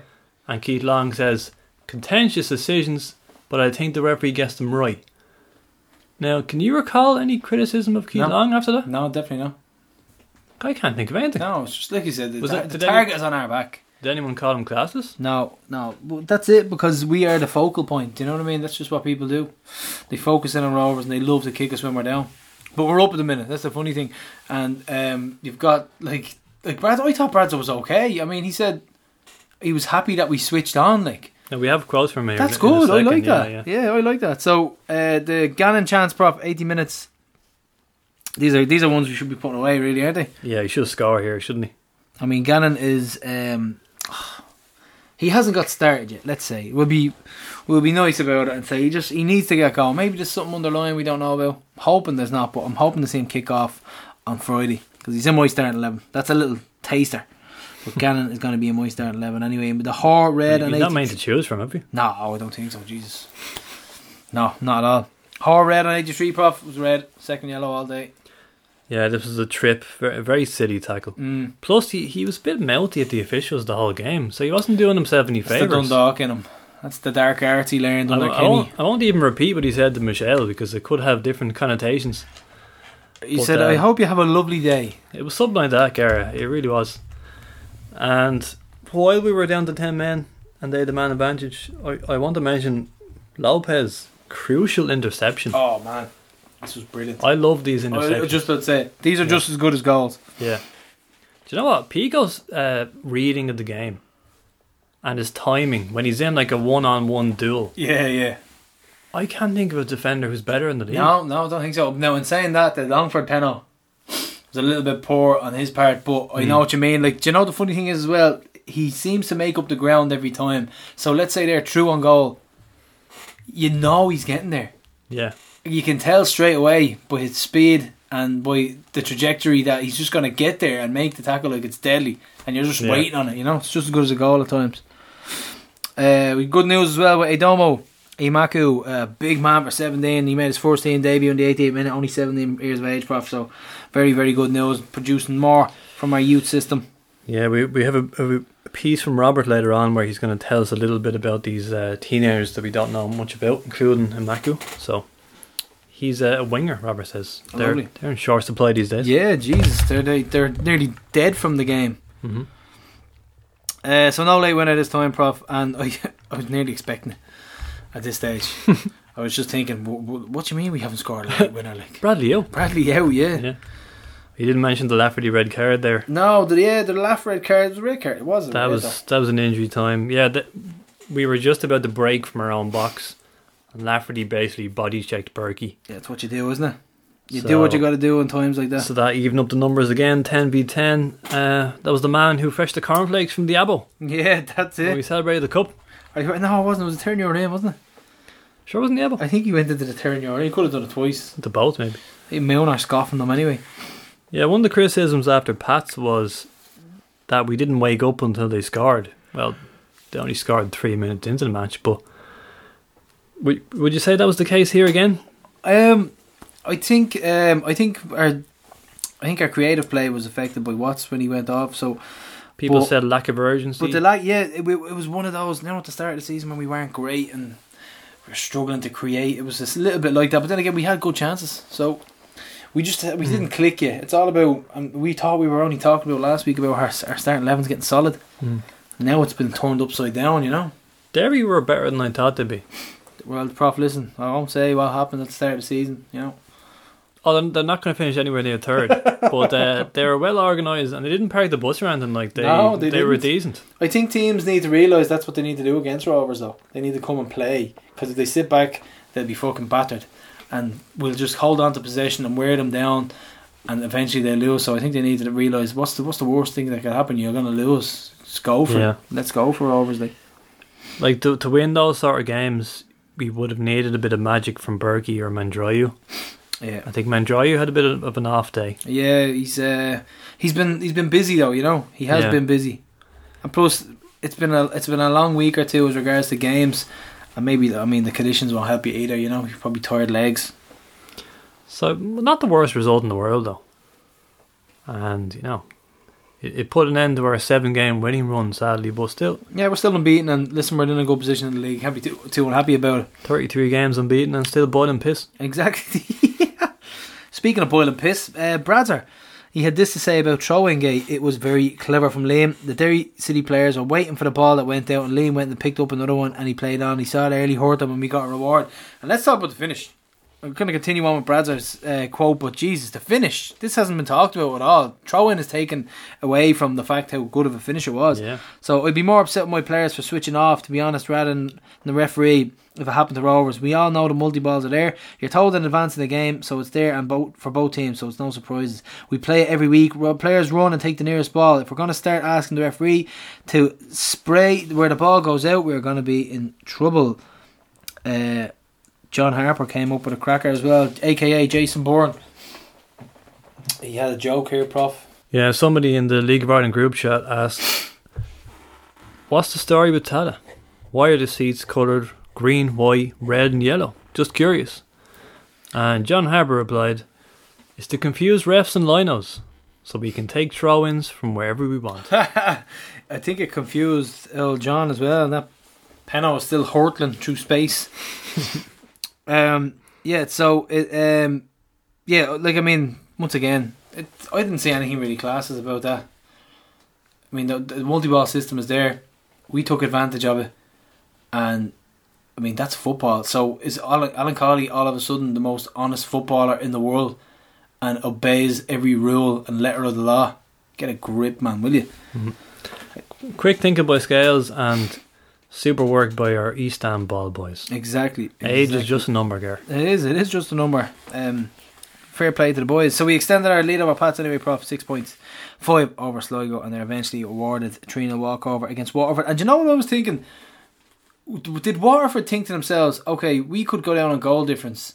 Instead of getting spanked 8-0, we'll just forfeit and lose 3. They're probably looking at it thinking, we're going to get beaten 8 or 9-0. And they just thought, okay, let's forfeit it and we'll lose 3-0. Yeah, we talked about it last week. It just makes the league look a bit ridiculous. That's it. So that's pretty much it. One thing that kind of went under the radar, Brasler actually gave his opinion on this. He said Waterford should have played the game because it would have been a valuable experience for their 19s. I agree. And he reckons Waterford actually have good young players. I agree, yeah. And that's obviously you'll have counter arguments there. And my argument would be we don't all have Rovers provisions and resources. Fucking usual shit. In the circumstances though, with the lockdown and having not trained in months, so shut up, bro. That was the issue though, wasn't it? Brazza listens to this now. I hope you know. He's never going to talk to you again. I interviewed Rory Gaffney afterwards, the goal scorer. He's claiming the goal. What a finish! We didn't talk about his finish. Yeah, he's claiming the goal in Sligo, and I didn't have the heart to tell him. It's been taken away from him. Oh no! The Ginger Messi. The Ginger Messi, and this finish was brilliant. It was arrowed into the bottom corner. Like, it was a really hard finish. Player in front of him, acute angle. Bravo, brilliant finish. Rory Gaffney, brilliant finish. It's a bit like the Dan Kerr goal now. No one will ever talk about it. Yeah. They'll just remember the throw-in. Stupid throw-in, yeah. Very happy with the finish though, and he's starting the motor now. Joint top goal scorer up there with Foley, and I think Mark Doyle as well is up there. So you're giving him the goal in Sligo? Oh, well, officially on RTE he's getting the goal. On RTE he has the goal. They haven't done his 5. No, unfortunately. Depends, but you can't give RTE really. RTE's not a credible source nowadays, is it? No. Speaking of which, Garrett. Yeah. So yes, we in Donegal, Dundalk were held to a 1-1 draw against the home farm side, as Tony Donoghue called them on RTE. Wow. Home farm side. Yep. Tony sticking the knife in. Haven't heard that since the 90s. Yeah, home farm. Drogheda beat St. Pat's 3-1 at home as well. And this was a super result for them. And some really good goals. Dave Massey reeling in the ears. Rolling back the ears. And this was unstoppable. Left foot, strike, top corner. I think young Phillips, or was it Doyle? I think it was Mark Doyle with another screamer on his right foot, and then Jordan Adeyemo finishing it off. I don't even care who scored for Pats. Now in fairness, right, I think there was 2 crackers, like Doyle and Massey scored 2 crackers out of nowhere, out of blue. So that's, no matter what, that's hard to come back from. Do you know what I mean? Like, you could be playing really well, but they're 2 goals down from 2 screamers all of a sudden. So I think I don't know. Would you look too much into it? But that's a lot. I can't say I predicted that result, but I did actually expect Drogheda to comfortably finish mid-table this season. I just thought Clancy's that's not much of a stretch now. In fairness, Clancy's a good manager, and Technically, third is mid-table. they signed well. No, it's not. Gareth. So I'm still up there. No, for Derry. You're nowhere near up there. But Bowes winning 2-0 at Longford as well. Bertie scored a nice goal there. Young Dawson DeVoy starting to impress again. Just keep him tipping away there, Bowes. We'll take him off you next year. Just keep we'll keep an eye on Terry Egan, you know. If we want them, we'll swoop in. Just keep the nursery open there. Thank you very much. Aaron McAneff, Prof, he is back on LOI Weekly this week, and I'm a little bit into it at the minute. I haven't finished it, but I'll get into Aaron and his thoughts on his new career and things like that. So look forward. I heard he spoke very well. I've not heard it myself, but I'm looking forward to listening. Congratulations, he had a new baby as well. I don't know if we talked about that. We probably did, but congratulations to him and his lovely missus. Two birthdays as well. Two birthdays on Wednesday. Neil Ferrugia and Alan Manis turned 39. Alan Manis is 39. A monster of a man. And Jesus, fair play. And the older he gets, the more I get upset. Just thinking about having to replace him. I'm pretty sure the last 40-year-old player we had was Alan O'Neill. Jesus. In 1996. Well, yeah, once again. Or was he even 40? Another more good news, Prof. The club has reached 550 members, so a solid few quid coming in every month from 550 members, and it's great to see, isn't it? I remember when we were about 04, you know. Sorry, Prof. How long are you a member, actually, by the way? You were talking about me having 150 podcasts. I am going strong as a loyal member since way back in July of last year. That's all, is it? 2012 for me, you know, during the tough years as well. You know, some people just jump on the bandwagon, but every week I've had to hear from this guy about how I just had to give up me Sambo and me tea. That's it. Every week at work, and I'm a member, Carl. 2 points in Temple Bar is all it was. As we used to say, give up your chicken rolls, make your own lunch. But listen, I was there during the hard times, Prof, right? You're just fucking jumping on the bandwagon. We should separate those type of members, actually. Can we separate you, glory hunters, from the real members? I joined before we won the league, though. So I don't think I should be a glory hunter. Yeah, so once again, the inevitable move abroad has beckoned with Liam Scales. Terrible attitude, this fella. Injury prone. Really bad. His attitude stinks. If any Scottish podcasters are listening, don't sign this guy. No, I wouldn't sign him. I don't fancy. Don't fancy him at all. Shanahan keeps launching these diagonal balls at him, and he can't even take them down. No, they just go out for throw-ins. And you want to see, which he then takes it like 50 yards up the pitch. Tried to score this Bearcamp-esque goal before, and I think he nearly did his Achilles. Yeah. So it's not on YouTube. Don't look for it. Yeah. So listen, don't even worry about it. He's brutal.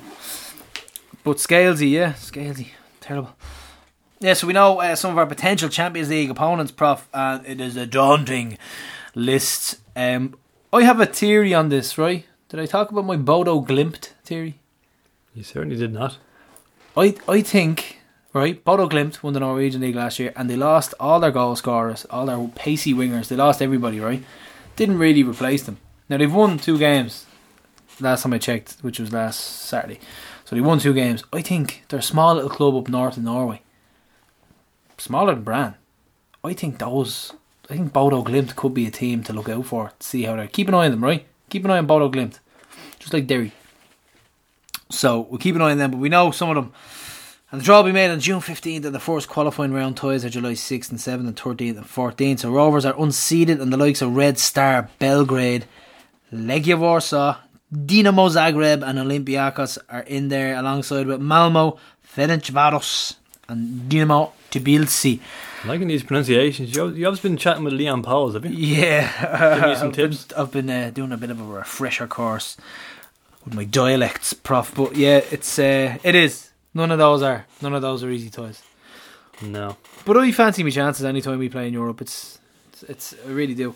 And are they going to have 2 legs as well? I mean, definitely. Yeah, I think you're right for saying there will be 2 legs, but not a complete list. Still a few leagues undecided, but we did get some news in today. According to our coefficients expert Dan Fulham, he's mad for that, isn't he? Flora Tallinn today confirmed themselves as seeded. Oh, give us them. So we'll take that.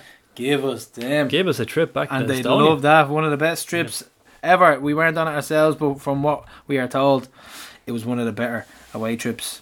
I think there was segways getting hijacked. There was Hare Krishnas. There was was that the one where certain individuals had sumo wrestling matches and everything? I could be getting it wrong, but either way, it's Europe is Europe, isn't it? So we're going to talk about Glenmalure Rovers, that legendary team that is, and they took part in a fundraising auction for Glenmalure. Rovers did, helped out Glenmalure Rovers, and 2k was raised, so a lot of the fees, a lot of the kit, it's all going to be raised, and of course Leinster Credit got involved there as well. Great guys, really, really great guys. Yeah, so the winning bidders were Ferrugia number 19, Padraig McCormick, Marshall number 2, Alan Cox, Williams 19, Rathmines Hoops, and Lafferty number 3, McDara, Ferris, and Green was the big one. 600 quid I think this one bagged. Eddie Lawler took this one home. Eddie German, who wears the mankinis. You ever see him? And surfs in his front garden. I saw that picture. I was like, what is this? Yeah, so great stuff there. Like, that's going to be your pitch fees, your insurance, hopefully some kit, nice little kit off Umbro would be great. So yeah, anyone wants to help donate a few quid, get in touch. It's undecided yet what league they're going to play in, but I've been looking at some of the names of the other teams around there, and some of the ones that stick out are Team Zimbabwe and Rathmines Roosters. The Rathmines Roosters, who are a team full of cops, apparently. Wow. There you go. Okay. Probably not a good idea to go into that league. And I met young Conor Hosford there for the first time. Your arch nemesis. My arch nemesis, apparently. The world should have caved in on itself. Yeah, young lad has been doing the media events at Rollstone for SRFC TV. He was down there for the... What was that part of The Simpsons? Where the two babies are looking at each other. Two babies don't like each other. One has one eyebrow, and the other one, I think it's Maggie. Maggie hates the other kid with the one eyebrow. Well, that's what Tommy Keddy and Pat Tuohy, they're trying to stir up the shit between us now. And they basically threatened him and said, like, don't you be taking the prof's job. But don't mind them, Connor. Absolute wind-up merchants. You want to hear what he said off air, Connor? But yeah, so great stuff for the lads, and a few quid going into the kitty of Glenmalure Rovers, and it's actually expensive, and there could be a Dublin derby, a real Dublin derby with the Black Forge, prof. So what we're hearing is the Black Forge, Conor McGregor's funded team, so the millionaires that are the Black Forge are going to take on the working class Glenmalure Rovers. So the derby is on already. Sean Cook as well, friend of the show, got Twiggy celebrating on his leg, the tattoo, the Woodies one, great likeness as well, brilliant stuff. Yeah, this was a cracker, fair play, Sean. And he'll be getting a Tifties one next. He's getting his Tifties tattoo at the next live show in Crew Tattoo in Temple Bar. So fair play, Sean, good man, looking forward to that. Yeah, Sean Cook, like father like son, Gar. Although the son is not getting a massive Laurel and Hardy tattoo, is he? Covering the whole of his back. Do you remember? We should replay this clip on the show sometime. Remember we had James on for the live special. Oh my God. And we brought it up, and you asked the question, we're like, yeah, it's really big, isn't it? And James just goes, yeah. And everyone just laughed because we'd all seen it on Facebook at that point. He's fucking gas. So Pico Lopez says he wants to face some Premier League big guns at the African Cup of Nations in January next year. And he said, I'm not thinking about it, but I'm dreaming about playing against Salah, Mane and Mahrez. And if you can get those three teams in my group, I'd be absolutely buzzing. Imagine that. He's living in Crumlin, sitting in the apartment, and then he's looking at the draw. He probably says to his missus, I'm going to have to cancel that date next week. I'll be marking Salah. Mahrez is going to be on me the week after that as well. You know, could think of worse things to be doing. Yeah, brilliant stuff. It'd be brilliant if we can get a hold of them. They won't know what hit them. But the FA Cup final prop is on, same time as Derry match. Great to see crowds again, 20k at Wembley. So I think I saw a video of the Leicester fans that couldn't get in, and it was epic. Like, they really loved this. Like, it was great to see. You know, it was. Do you know what I love? I love when fans run when something happens. Do you know what I mean? Like, it's not the one where they just kind of get up and, you know, punch the air and they're like, yes, and then they give it a clap. I love the ones when everybody just runs around and hugs. That's because you're a runner. And jump. I can speak from experience at away games. Gareth's first instinct is always to run down or up steps. And I've had a few falls. Remember Longford? And he doesn't always keep flat footing Do you either. remember Longford? I went down about 10 steps. The copper goes, "Jesus, that looks sore." Yeah, it was. He was a fucking hand up. But yeah, no, it's just running, hugging, jumping, tumbling, somersaults, everything. It was brilliant. I think it was in a beer garden or something like that. But I'd hold nothing. There was some great scenes at that FA Cup final, in fairness. At the end, with the owner's son, I think it was, or the owner. Yeah. That was lovely. Actually kind of surreal though, wasn't it? Seeing crowds again. It was deadly. Like a cracker of a goal. Leicester win their first cup final. First time with a proper crowd in over a year. It felt weird, didn't it? Absolutely brilliant. Looking at the fans celebrating and just thinking, it's coming. It's coming, because once it happens in the UK, pretty much going to happen here, isn't it? Bradzer was happy for his mate Brendan Rodgers. Oh, remember he said his on the buddy, Bradzer cast? yeah, that's it. Good pals with him.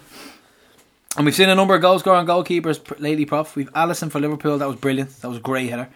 Bournemouth goalkeeper Mark Travers scored a stoppage time equaliser. So ex-hoops even getting in on the act.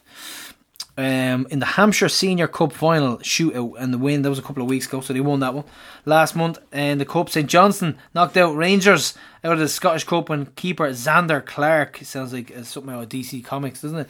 Xander Clark saved 2 spot kicks, having come up for the last corner, and he made it 1-1 the last minute of extra time. So he's claiming that one anyway. So time for a Tifties rewind, Prof. To the time we asked Alamanis about scoring from his own box for Linfield in 2003, and Conor Cairns, who netted from a spectacular bicycle kick for UCD under-19s in 2017, and the video went viral and he recreated the goal on Soccer AM. So here's Big Al and Cairnsy. But so you scored a goal from the run of play as well. I didn't know this, Prof. Not many goalkeepers can say that in a match against Oma Town 2003. Surely you remember that one. Yeah, I remember it, of course. Yeah, it was. It was a rundown. One of them days. It was. So all sorts went on in the game. I think we had a man sent off, so we were 10 men. It was quite early on as well. It was at Windsor Park. It was very windy that day, and it had been raining, so it was wet as well. And I had the ball in my hands, and I just kicked it as far as you could, basically aiming for the striker, which was Glenn Ferguson, I think, at the time. All I was trying to do was get a good distance onto it, try and cause their defenders some problems. And the wind just caught it as well. And did it bounce before going? It bounced, and the goalkeeper was kind of off his line. The goalkeeper did actually have a bit of a knock on his back. He'd taken just a few minutes before that, but he was aligned. Yeah, he was kind of off his line a bit and just kind of misjudged, I guess, and it hit the ground and sort of skidded a bit with the wet grass, and went over his head and went in, and it surprised me as much as anybody.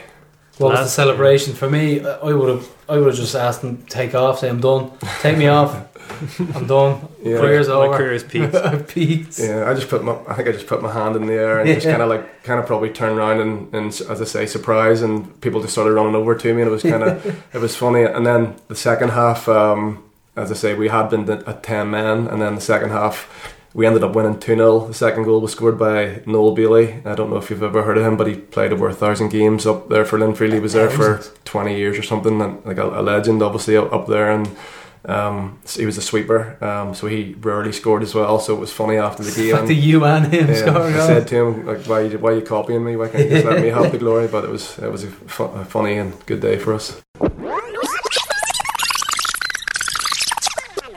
So I alluded to it a second ago, before you even make your first team debut for UCD, you find yourself going viral, because in an under-19s game against Cork, you went up for a corner in the last minute and you scored an outrageous bicycle kick. So describe this moment. You probably talked about it many times, but not Johnny Blues, so never get sick of it, don't worry, it's fine. Went up for a corner, went to Cork. We never picked up a point down there. And decent side. They're Cork on a very decent side. Ball broke in the box, and I still, looking back on it now, I've absolutely no idea, because it wasn't the most necessary thing to do. I had a lot of time and space, but went for it, and I actually still remember looking over my shoulder, seeing the ball going in, and the pure, just hysterics of laughter. Like, mugged everyone off. Ran off to the corner during the Alan Shearer celebration, and then ended up with Soccer AM 2 weeks ago. It's quite odd that the ball got lofted up. It was, I don't even know in how that position. It just seemed really odd that it would sit up for you so perfectly. I won the first header, and then someone had a shot in like a crowd of bodies, and I thought, I'd love to see how it ended up popping up in the air the way it did, because it was a keeper, a defender, and a striker just hit the ball at the same time and it went up. And a mate of mine, Dave Coffey, was actually playing a goal, and he'd had an unbelievable game that day. We'd peppered him, and I remember driving out of the car park and he just drove past me, flipped me off out the window when he came I wasn't that surprised that you scored, because every week you come in and say if Templeogue happened to have a bad result, I should be playing up front and I should be scoring goals, because he was playing outfield. The only reason he went in goal really was because he was the best out of the bunch there and didn't know natural goalkeeper. Like he fancied himself to get into every team playing outfield as well. I heard you say you don't ever watch it back because you'd like to just have your own memory of it. My mum, on the other hand, loves watching it back. When we used to be, after that happened, we'd try to go to sleep. My mum would have it on TV turned up full volume over and over and over again. No, I don't like watching it back because I've obviously watched it a few times, but I prefer like the memory of it. It's the same thing with like, I don't think I've watched a video of us lifting the league trophy since that night. I don't like rewatching those things over and over again because I like having that vivid memory of what the moment itself was like. And I'm glad I didn't watch it back too much because I can hold on to that now. I've watched it a few times. Yeah. I have seen it. Could have taken it down and could have made it so much simpler. Sensible option. Made it really, like, think about it. Yeah, so that was the boys. Fair play to them. More goals. So I'd love to see Manna score again. You know, he's a presence in the box, that's for sure. But now we're going to have a chat with a good Rovers fan, Billy Nolan. And he's living behind enemy lines for a long, long time now. And he's near those fiends at Oriel Park. So here we go. So Billy, welcome to the show. I'll start by asking you, how did you get into following Rovers? And do you remember what your first game was? Jesus, yeah, how's it going? Thanks for having us on, first of all.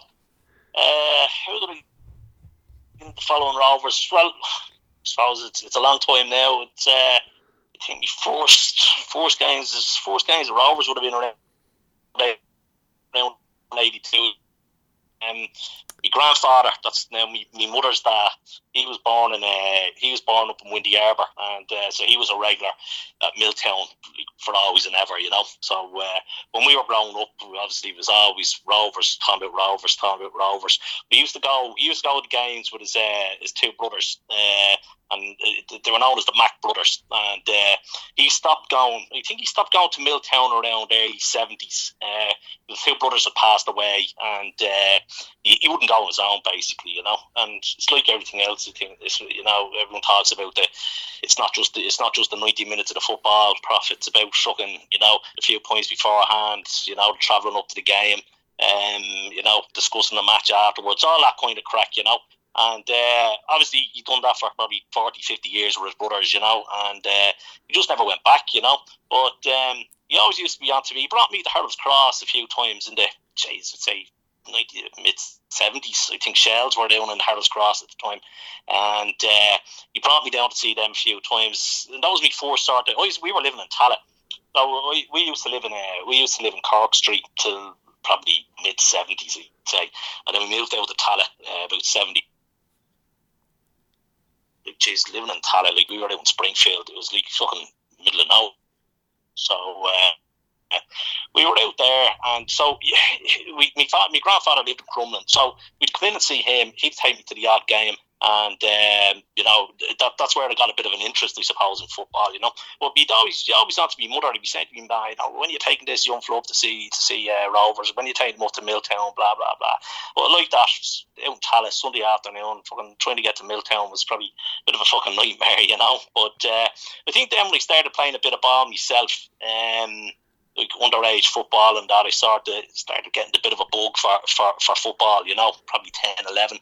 And I was playing out in Cherry Orchard, I was playing out in Ballyfermot, playing with the Orchard, and Richie Bailey was with Rovers at the time, and Richie used to come training with us at some stages, and Richie ended up, he was our coach up to probably, I think, under 15s or something. He was with us for a good few years, but we had a great team. Jesus, great team. I remember Steve O'Brien, good keeper. He had a career in the league. He was with us. A lad called Davy Collins, big centre half, went to Liverpool with a great squad. But started to get down, taking a bit of an interest, obviously with Richie there and that. And I remember saying to him, "Ma, can we go up to Milltown, and see Rovers?" So I wouldn't ask me Dan. My dad was from the city centre. You see, he had no interest in football at all. To be honest with you, he just sort of he was more into hanging out in snooker halls and that type of stuff, So I went to Milltown, 81ish, 82ish. Well, it wasn't really till 83 that it started sort of going properly, And I remember going, Carolyn, it was, I used to go into school, on the Monday morning, and one or two of the teachers would say, "I seen you up in Milltown yesterday, and you're a Rovers fan. I'm only started going, blah, blah, blah." There, so I think between the school thing, as you say, starting to play a bit of ball, playing for the club, then with Lisa Ritchie there, it was all sort of the Rovers jigsaw sort of fell into place, if that makes sense, So once that happened, whatever that was, 83, you were hooked after that, We had Harry Kenny on the show there a few weeks ago, and of course you sent in that question about when he worked at Quinsworth in Finglas Village. He didn't remember your name initially, but then it did seem to jog his memory a bit, and he vehemently denies this shenanigans with the knickers on his head. So we need your version of events, Billy. To be honest, if you listen back to that, Harry, when you asked him the question, there was I won't say an awkward silence, but there was a silence, and then he just broke his bollocks laughing, and he says, then he's dropped, he's remembered, so that was good enough for me. Now, he's and I'll tell you how I think how that gathered a bit of pace. I think he was caught by a regional manager or something like that. He was in on a visit. Harry was an awful messer, he was an awful messer. But we worked with him for a bit of time up in Stevens Green as well, and in lifestyle there. I said, Jesus, the crack the Spanish students be coming in, and Stevens Green was sort of obviously the posh place at the time to shop up Grafton Street and all that, and with all the Spanish students be coming in, what he wouldn't be saying to them, you wouldn't get away with it now, put it to you that way, But Gas Man, great crack. He actually had. He was going to sack me one time when I was working at Finglas. He was a regional manager, and I don't know what I hadn't done. I don't know. There was some kind of, I won't say it was probably a minor misdemeanor in hindsight, but I think only because of the old Rovers connections, I kept my job, But Gas Man. I remember from he misses is from Dundalk, So I met her obviously when I came up here first of all, but. We were only together a couple of years down in Dublin, probably mid-90s, And I remember I was I think it was in Henry Street, and at the top of Henry Street, and he says, there's Harry that he used to work with. He says he still works with lifestyle, blah blah blah. So he was walking past. How are you, Bill? How was it going? So we're talking away for a few minutes, So he says, "It's your mat." He says, "Oh," he says. Yeah, he says, "This is Amory." He says, he's down from the dock, "Oh, you're up in the big smoke for the day, eh?" He said to her. He says, What do you make of them?" He says, So he's pointing at the double-decker buses, So she says, what are you talking about?" He says, "I would think the buses. Do you have them in Dundalk?" She says, "Oh yeah, we buses, but they're not double-decker ones." She says, "No, they're only single ones." She said, "Oh yeah." Talking away, he went off anyway. So he turned around. She said, "Who's that prick again?" He says. But, that was him all over. He was a sneer, but great guy. Don't fairness to him, as he said himself last week with the career and lifestyle and Queensland, like myself, I still work for Tesco, and it started off in the lifestyle in the Queensland days, But so I'm sticking to the story on the knickers in the head, to be honest, What was it like working with him and then seeing him on the pitch? He obviously had so much success with Rovers. Like, was there a lot of banter like in the stands? Look, I'm going to be honest with you. He used to be, because he was obviously a bit older than me, and I used to have to try and draw the line, you know, that kind of a way, with work, you know, that kind of a way. But because he was my boss as well, you couldn't go too far, you know, that kind of a way. You know, you'd be more or less just talking about the game. What's going on, how things were going, blah blah blah. Like it was all fucking like at this stage. Then, Prof, it was like the 80s. You're going into the 90s at this stage. I had moved to Dundalk in '93 or something, you know. Like so, that's when I was started working with him. I wasn't working with him in the heydays, I suppose, at the 80s when we were winning hand over fist, you know. But it was But I worked like I worked with a good few. Like I used to be. I won't say no, but I used to. I couldn't believe, like, you know, like that. Pat Bourne, Pat used to come training with us in the school team, you know. Pat Bourne, our soccer coach in Drimnagh, John Malloy, great football man he was, and Pat, I think, went there to school as well. But he used to get Pat up to do a few drills for us and a bit of training and that, you know. But I used to be just fucking these lads, and that's being honest with you. I was never really into the English football or whatever. I actually remember, I think it was about 14 or 15, and Kevin Keegan came training with us up in Cherry Orchard, you know. It was probably 13, 14, and that didn't take a fidge out of me, as they say, you know. Like, I was more, you know, starstruck when Pat Bourne come and fucking train with us, you know, that kind of a way. So it was great. It was great. It was like, it was nearly like, though, how do I say this? The League of Ireland at that time, we even had another manager who was a big Bows fan. Harry mentioned him as well last week. He was my manager for about 2 years, you know, and it was like good out banter, you know. It was great out banter, to be honest with you. But it was like an old fucking League of Ireland family, if that makes sense, you know, that kind of a way, because obviously not everyone was into it. It's not everyone's cup of tea, you know, but it was always there with me and people then that I fucking either worked with or hung out with, you know, that kind of a way. So you're from Dublin originally, but your work is taking you to Dundalk, and you live very close to that crowd at Oriel Park. So how long have you lived there, and what's it like being a Rovers fan behind enemy lines, especially the last few years? Yeah, well, I'll tell you, I was 50 last year, Carl, right? And I moved up here in early 94, you know. I spent more than half my life living in Dundalk than I have in fucking Dublin, you know. Like, it's mad when I think about it, you know. But yeah, I remember. I'll never forget it. It was around January '94, and as I said, we were working in Lifestyle in Merrion at the time, and you know, one of the bosses come in and have a word with you, the usual crack. So you always knew there was something up, you were due a move or something, because you got moved around every year, a year and a half, just to keep you on your toes, you know, that kind of a way. So he says to me, he says, look, he says, you're here a year and a half. He says, we're opening up a new shop.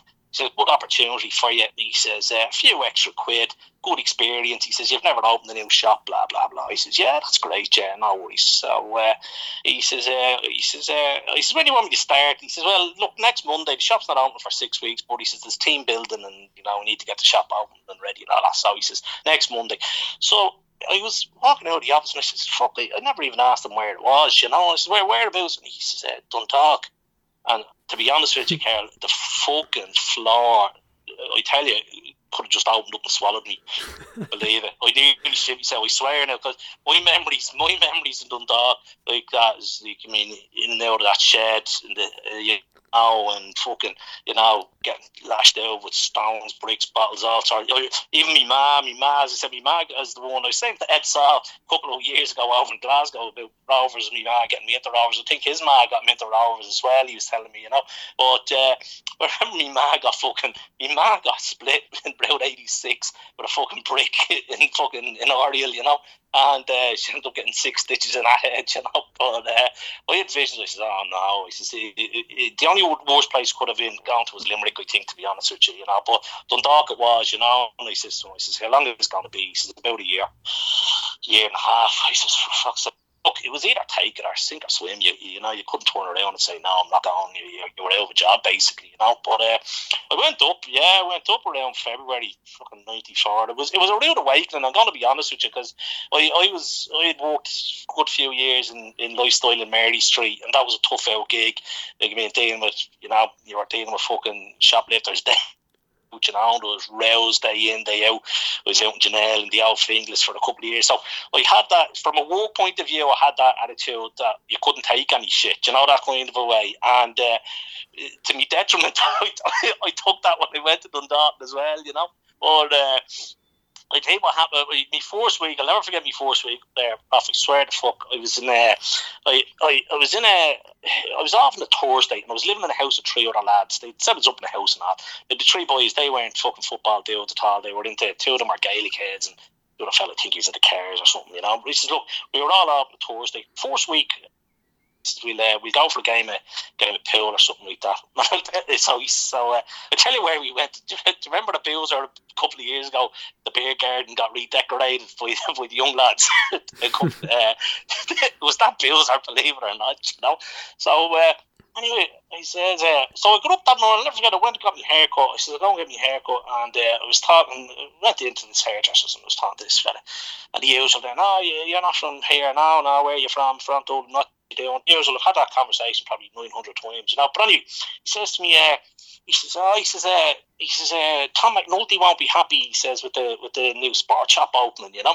So, and there's another chap called Brendan Waters, had Emerald Sports, lovely fella, Brendan, but he says, yeah, they won't be happy in no competition. And he says, Tom McNulty, he says, the footballer, he says, is that fucking... Yeah, he says, do you know him? He says, I just for football. Oh, you into the football? He says, oh, yeah, of course. I'm a Rovers fan. He says, all right. So I was talking away anyway. So he was finishing up, and I remember standing, and he's standing with the scissors in his hand. He says, do you remember that cup final in 87? He said, and he says, here we go, you know.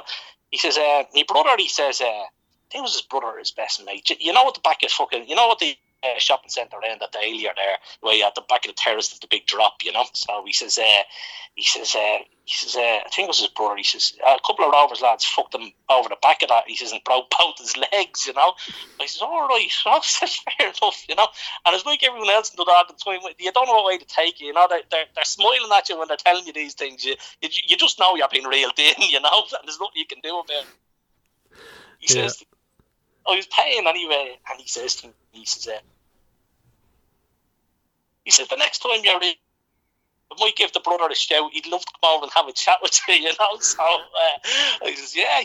And I still get my hair cut with the same fella to this day. He's a lovely fella, you know. But to cut us long story short, that afternoon we went out to fucking play pool, and of course, fucking Muggins here had his fucking Rovers jersey on him in that Boozer, you know.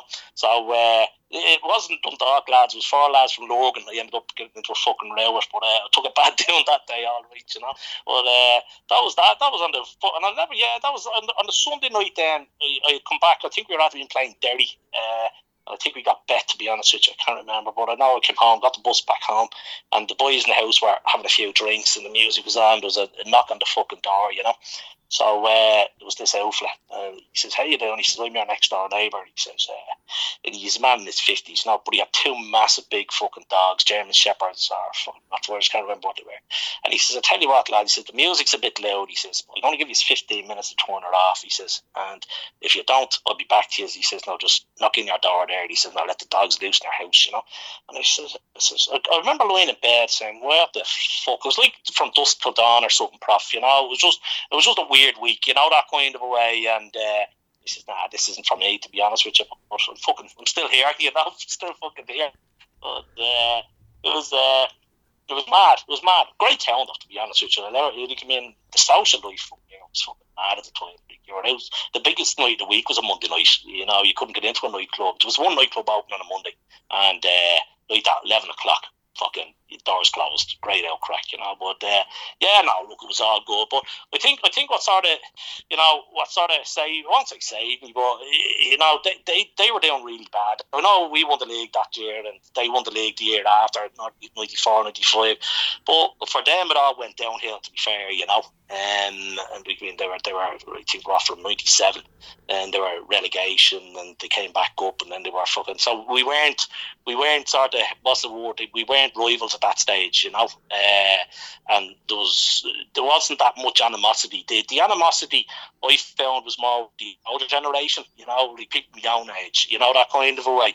The younger people didn't really give a fuck about Rovers and that kind of stuff. Even to this day, they'll tell you that, you know, their rivalry is more with Cork, you know, obviously over the last from 15 or 14 through to 2019 there, it was them and Cork, you know, so but it was tough. I'm going to be honest with you, yeah, like, I mean, you couldn't, I learned that day, you can't wear Rover stuff out, you know what I mean, you'd have to keep yourself to yourself, to be honest, you know. I remember we went to a League Cup quarter final, jeez, I think it was a bank holiday fucking Monday, it was around September time or something, you know, and October maybe, I think it was October bank holiday, yeah, and they bet us 2-1, and like that, there was no hoops, hardly any travelling fans or anything like that, and I took it down that day as well. So my missus at that stage said, he says, you need to fucking sort yourself out. She says, here, right, she says, you can fuck off, you know.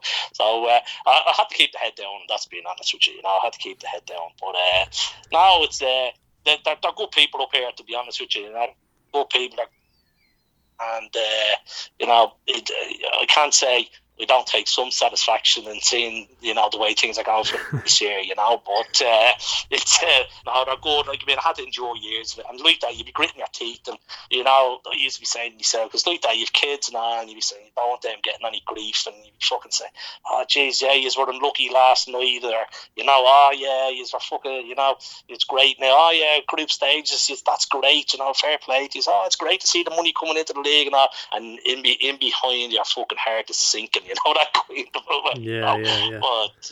But yeah, you would. You'd have to. But it's a good old spot. It's a good town, and it's a good football town, and that's, you know, and it's good tradition, and that's what I like about it. You know, it's tradition, to be honest. You know, but it's not like, I mean, I remember fucking. I mean, I could be here till the cows come home, you know. The first couple of weeks up here when the shop opened, you know, it's these mad small things you sort of say, Jesus Christ, what the fuck. We were down warden training or safety training or something. The guards came in and they were showing us how to do incendiary device checks, you know, so every night at the end of every evening at the end of the night when you were locking up the shop, you had to go and check everywhere for incendiary devices. Now, I mean, you'd be going around fucking tracksuit pockets and inside the shoes and inside all the bags. It'd take a good hour, it'd take 2 or 3 people a good hour, but like, that's what you had. They were the lengths you had to come into. I think the ceasefire didn't come in until the end of August '94, you know, so in the run up to even that, like, it was fucking crazy, to be honest with you, you know, it was mad, but it was them quirky little things that you start saying, Jesus, this wouldn't happen at home, you know, that kind of way, but it's not the worst place in the world, to be honest, you know. And I know your daughter goes to school in Dundalk, and some of her friends would follow Dundalk, so tell us what she came home with one day there, Biddy. God love her, she fucking, I tell you, she was 18 a couple of weeks ago, Carl, yeah, and to be fair though, I used to take her to Tala, like, Jesus, from she was no age, you know, and she used to love a Cooper Man, and you get the free bag of crisps and all that, you know, but and she never really got hooked on the football, you know, and she never got hooked, but I used to have loads of Rovers. She'd be decked out in Rovers gear and all. And remember the 2014, I think, was they won the league, and she was in primary school. And I thought, Dad, we've a free dress day tomorrow. She says, you know, the Dundalk team are bringing around the trophies. I said, yeah, no worries. Wear your Rovers jersey, pal. I says, they fucking be a bit of crack, and they loved, you know, that kind of way. So she wore the Rovers jersey in, earnestly. She's no cop for really what was going on, you know. Mrs. went fucking nuts, but it got a bit of a reaction from one of the teachers. But yeah, she asked me a couple of years ago. She said, "Dad, are you going to a match the weekend?" I said, I am, Claire. She said, can I go to the game with you? Or no, she said, can I go to the game? Can I go to a game at the weekend? I said, yeah. I said, I'd be in Dublin. I said, but I can come home and get you. Oh, no. She says, I want to go to Oriel Park. And he says, Jesus. I says, genuinely now. I says, she was probably 15 at the time. I says, I don't know. I says, I'll have to talk to your man about this. You know, he was good, and that's being honest with you, Raph. He was absolutely good. And so he says to me, I had a chat with her man. He says, I don't want her going. Genuinely didn't want her going, you know. So she And he said, let her fucking go. She's only a child. So he said, look, you can go if you want, but he says, you're not to go near the shed, you know. So, but so she ended up, she got her jersey and tracksuit bottoms that week. I had to fucking buy them for her in the Dundalk shop. Fucking torture going into the place. But, yeah, she ended up not going. I don't know what happened, but she ended up not going. But, yeah, since she doesn't go. She's no interested in football now, which is great. But if you ever mates like that, are Dundalk fans, and some of the young lads used to come in and like that, they'd have their own jerseys now. Like, you know, but we're only young fellas. But she goes out with a young fella now. He's a good lad, but he's a Gaelic man. He plays for the Louth Miners, you know. So I've a bit of a soft spot now for Louth, for the Gaelic, you know. But she's in fairness, the worst thing I could have done was to inflict that on her, prof, you know, of what I had to endure over through the years up in Dundalk, you know. So but my eldest girl, the eldest one, she lives in Dublin, so she'd be sending me pictures, you know. She'd be out and about and she'd be look at this prick and be someone in a Bows jersey or whatever, you know. But yeah, no, she's no, they're good girls, you know. But yeah, not mad for the football. So obviously, as you mentioned there, we're loving the difficulty Dundalk are in at the moment, like their erratic form and stuff, and they can't really protest much at the moment, can they? Like without the fans actually being at the game. And have you been reading recently that some of them are threatening to get our game called off on Friday? Yeah, like I see that, and I says, "Geez, the first one I seen was that they were going to go and protest on Friday at 6 o'clock, you know." And I says, "Jesus," I says, maybe I'll go up myself for a counter demonstration, you know. Fucking Hillsides, I must stay, you know. But yeah, they're in a bit of a fucking shambles, and to be honest, it's a long time, Carl, since I started, you know, like would be fucking taking the piss or that and like that with people, you know, around football and all that. It's you know, it's and there is around. I don't get into it around the town at the minute because it's very, very sensitive. You know, people just can't. They're in disbelief of what's happening. You know, that kind of a way. It's they're just falling apart at the seams, and never even mind on the park. You know, like I mean, off the park, it's a mess. You can see the whole COVID thing up in Belfast, you know, rumours going around about fucking messing around out on the golf courses, all this and that ban from COVID, all this old crack, you know, and you know, but what everyone is saying up here is that they can't understand that the lack of fucking desire and the lack of, you know, passion or energy, whatever way you want to put it, you know what I mean, is just unacceptable for them, you know. But as I say, I'm going to be honest with you, I said this from the start. I said I thought the right, you know, 2018 Peak Six come in, they're a lot of money. Like, I mean, they're an investment company. They're not fucking here to fucking, you know, to save Dundalk, you know, or be the saviours, or, you know, they're an investment company, and if they're not making money, they'll be gone, you know. We're not talking Premier League fucking dollars here, you know. So, but it's just, yeah, they're not playing well. I think they've only won 2 games, 2 out of 11. So, like, or two from their two to start with. Like, I think they were back to back against Drogheda and Waterford, you know. So, like, they're hardly setting the world on fire, but it's a strange one. It's a strange one, and I know they took in fucking some queer signings and all that. Throwing lads there at the start of the season. Yeah, it doesn't seem to be working out either. The whole manager set up, you know, Giovanni, he was living around the corner from me. There he used to see him out every evening I'd be out walking, you know.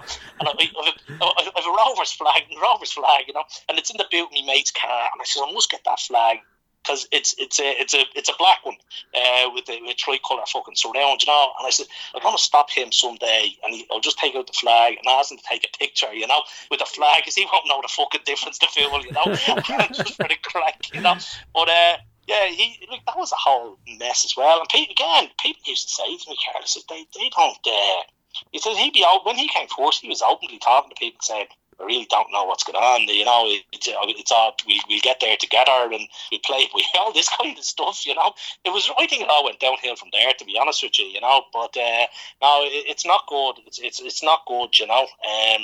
And like I said, they like even last year with the fucking farce in Europe and getting fined and all that type of stuff, you know. But the biggest thing, to be honest with you, the biggest disappointment, and I know we all take the piss out of them, about the ground. You know what I mean? And they all said, you know, it'd be fair to be winning games than fucking, you know, having a massive stadium and all that.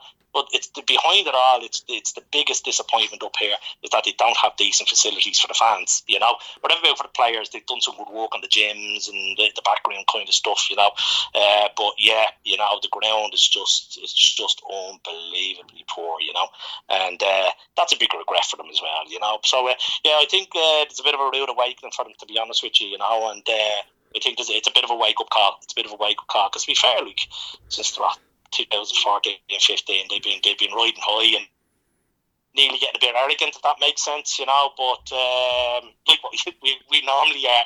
But now they're you know, they've yeah, I think they're right in front. I don't know. I don't have a good feeling for them. That's being honest, you know. So you're an area manager for Tesco now. So can I ask you, which oil are the cornflakes on? Yeah, probably, yeah, good question. Moving on, next one. Well, my last question is, the locals are obviously still smarting over Richie Tell, you know, choosing Shamrock Rovers over them. So do you think Richie will do the business for us when he comes in July? Not at all. Now, Richie's had it according to everyone up here. You know, you'll never get them years. Yeah, Richie's had it. You'll never get them years again. You know, 30 goals a season, and sure, it was everyone else around them that was making them stand out, you know. But, yeah, look, I think it's coming at a good time of the season, to be fair, you know. We, you know, especially with the injuries, you know, mounting up in the middle of the park and that, like, I mean, there's Dylan gone as well over the weekend, you know, which was disappointing because I think, okay, Dylan's a bit of a standout this season, if I'm honest, you know, but, yeah, I think we'll need it. I also think we need a bit of urgency, that bit of fucking zip, you know, that kind of it, and I think he'll bring that. You know, we looked very lethargic there this last couple of weeks, you know, I don't know what it is. It's just how it looked very, very, very narrow. We'd no width, we'd no pace. We were just knocking the ball around. Like, and I tell you what, I thought we got a corner there. What, the 93rd or 94th minute there on Saturday, and it must have took about 25 seconds for fucking someone to go over and take it. You know, and I said that just has typified the game. You know what I mean? It was just nothing. So I think it's coming at a really good time for us, from an injuries point of view, but probably from the way we're playing as well, that we might just need a bit of a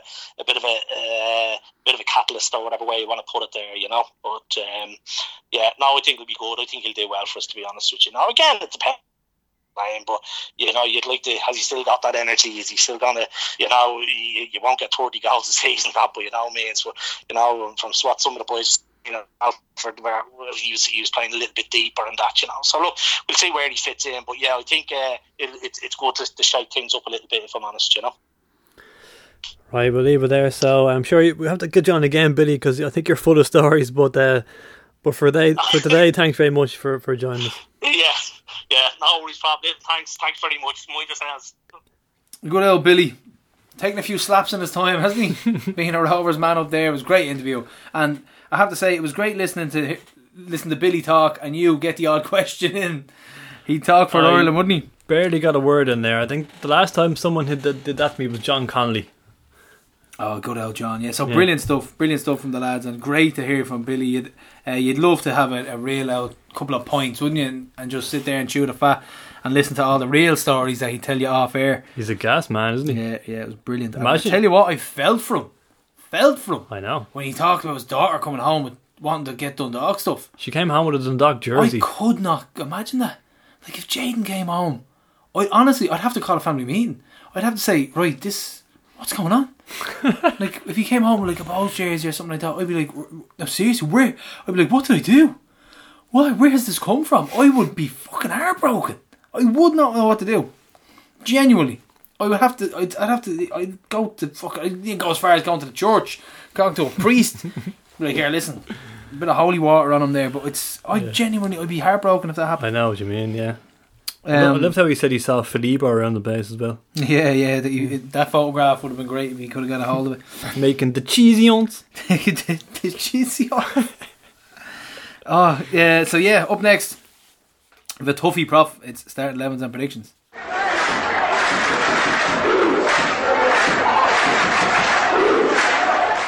Right, I'm going first.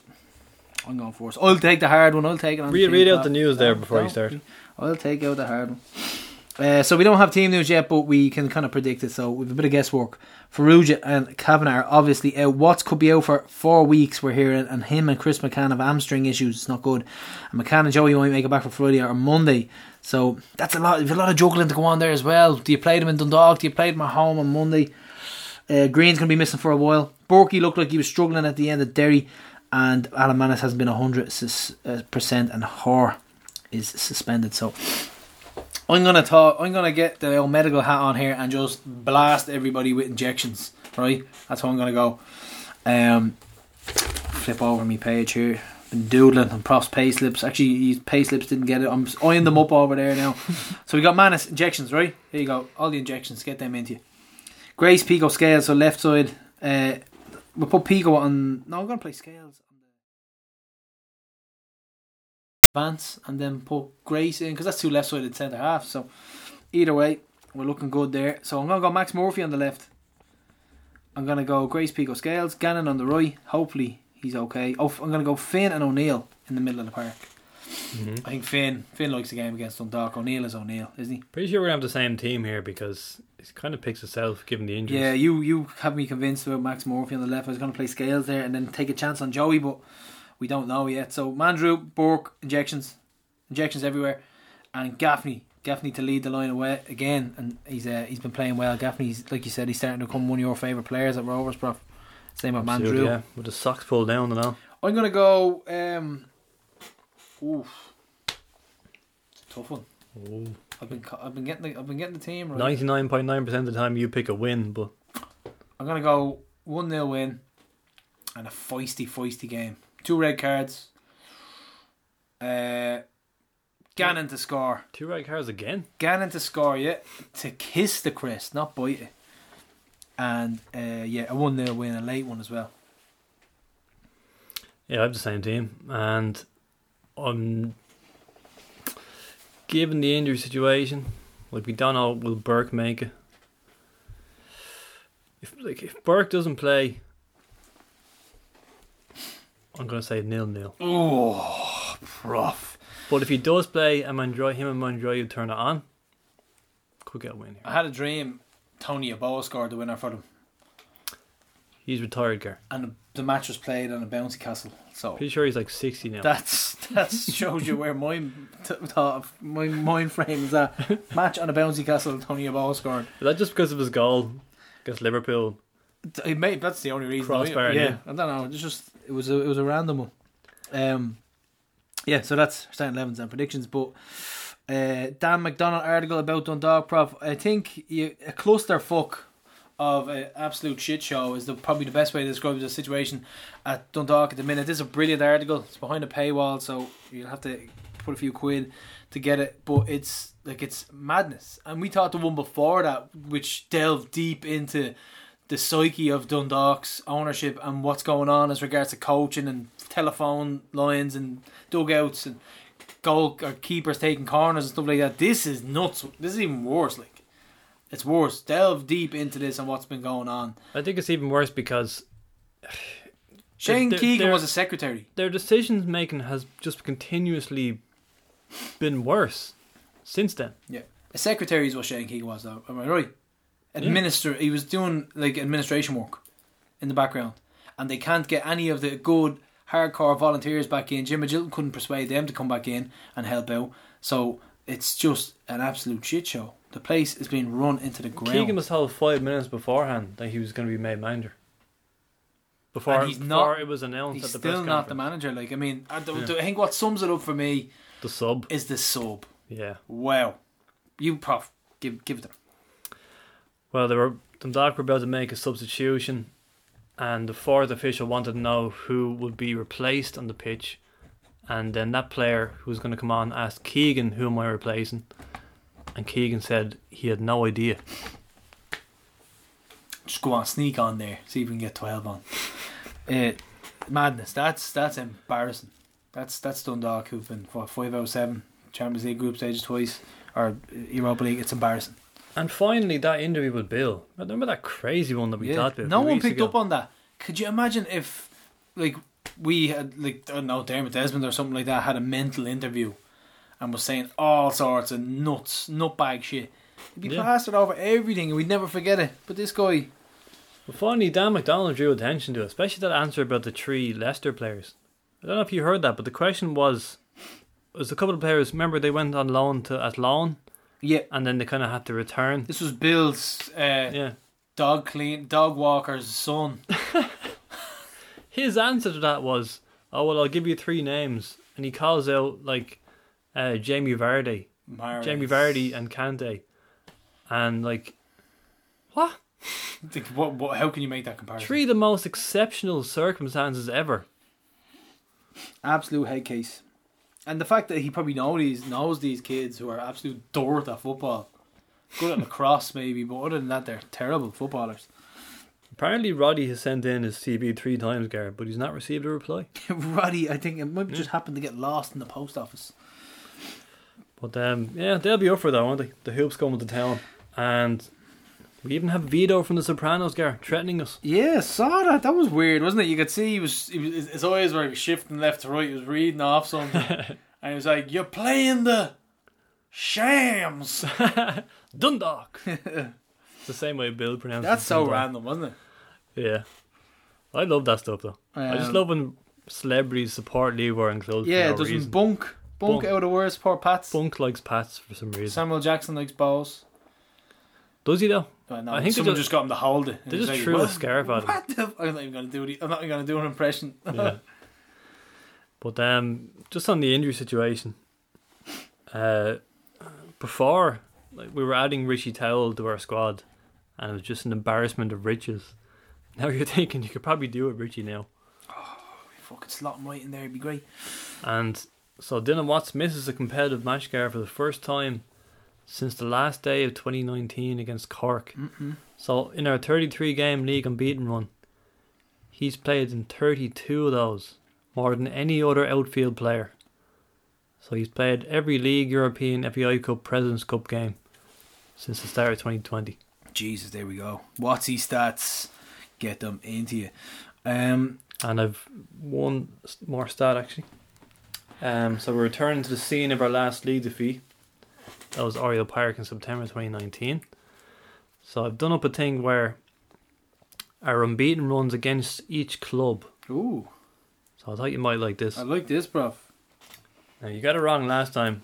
I asked you who was our longest winning streak against. So you should know this time. It's a draw. It was hard. Who was our longest unbeaten streak against, do you think, Gar? That we haven't. So we unbeaten streak. So who hasn't beaten us? Yeah. They're not miles ahead or anything. They're just first. Derry? You're very close. Derry's a very close second. I thought it was Derry. Why did I think that? Because we went really, like, for ages under Shields. We couldn't beat them. Yeah. And then we were tanking them for a while. Yeah, the answer is Harps again. 13. Oh, I was going to go for it. You threw me off. Harps 13 unbeaten against them. 12 of those wins. They haven't beaten us since 2008. But yeah, Derry's second. 12 unbeaten against Derry. 9 of those wins. They haven't beaten us since 2017. And we've had a happy hunting ground up in the. I remember we used to always go up thinking, "Oh, wait, the Derry, it's tough." Yeah, I always beat them up there now. Next is Waterford, 10 unbeaten there, 9 of those wins. Next is 10 unbeaten against Pats, 6 of those wins. So we are officially unbeaten in 10 against Pats. Yeah, it's a great stat to have. We're going to go into work with that. Very happy, very happy. And then we have some lower ones. 5 against Sligo. Only 2 of those wins. Actually 3 draws there. Bows, all wins. Oh yeah. 3 against Dundalk, all wins. 3 against Drogheda, all wins. And 7 against Longford. I didn't do that in order, sorry. But 7 against Longford, also 7 wins. Excellent stuff, Prof, with the stats again. But we've Sligo coming up as well, Prof. Can't forget about that on the Monday. Yep. So the prediction, I'm not even going to do a team. Fucking, it could, no team. With the squad patched up by Sellotape? Yeah, Sellotape. So I'm going to say 2-1 win. A 2-1 win, a close one. This is a big one. It's like, huge. When you factor in Sligo's walkover. Huge game. So I think we'll have enough in the locker. And hopefully 2-1 I'm going to go. What's you, Prof? I'm going to say a narrow 1-0 win. Oh, that, Prof. What about hoop scene on Monday, Prof? Tell me a bit about this. Well, I showed you my article earlier, Gar. Excellent stuff. Random madness from Prof again. Love it. Delves into the abbreviation that is SRFC. It's a piece about the time that Sligo Rovers attempted to trademark the letters SRFC in the height of their league and cup winning Joey and Doe swagger years. That swagger is the word to use right there. And they got a bit ahead of themselves there and thought they could swaggering around trying to trademark letters. When I started this article, I wasn't sure that it actually happened, so I had to verify it, and it did indeed happen. Another news with the Sligo Rovers development as well. I'm actually happy to see things like that happen. You can't not want to visit good stadiums all around the country, all over. So I'm happy to see that. Happy to see that they have got a big infrastructure there. They came off very well on the news, I have to say. The chairman came off very well, and I'm hoping they get it done. I really do. I mean, we should all be like that. We should all hope everybody else gets their house and their act together. So I'm happy to see it happen. Yeah, we want modern stadiums. Definitely, yeah, definitely. Fucking anti-climb paint, man. Jesus. Wrecked their flag, didn't it? Which is a bed sheet in Kilnarden. Still can't find it. And now the other one, Craig Matt and the Ocean Electrical, can you please check your house for the Tifties flag, please? It's somewhere there. Yeah, so Amaku, Prof, made his debut last Saturday, but there's other young players, 4 of them, who have made the bench this season, who are yet to play in the first team, and Rovers fans may not be very familiar with them. So here's Goggerto Baggio, Robert Goggins. The Gog is back, and he's going to give us a rundown on Coley Motahyoman, Adam Wells, Conan Noonan, Dean McMenemy, and Edomo Amaku. Cole is everything you could want in a centre half, but we've yet to see how he will progress once he gets into a good run in that position. From Tala, he started out with Greenhill's boys down the road in Walkinstown before joining the hoops at under 11 level. He has the advantage of having the academy staff being able to monitor his progress each year since then. Cole has played regularly in the right full position and can be a joy to watch as he takes off with the ball at his feet and go all the way down the line before delivering with precision into the box. Last year, though, he played mainly as centre half, but even at that, he didn't get as much football as he might have liked between limited action with the under-19s and then missing out a good chunk of the Rovers 2 season after he suffered hypothermia in the game against Galway just before COVID struck. The rules stated that he had to take time out, additional to the break that was brought on by the national lockdown. Cole is a goal getter, and the one season he spent with the under-17s before moving up to the under-19s, he netted 8 times, all but one from nice clean headers. He certainly knows how to use his impressive height. Adam Wells, number 21.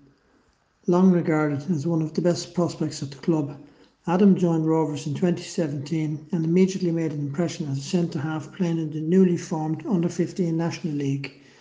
Damien Duff, who was managing the squad, certainly thought very highly of Adam.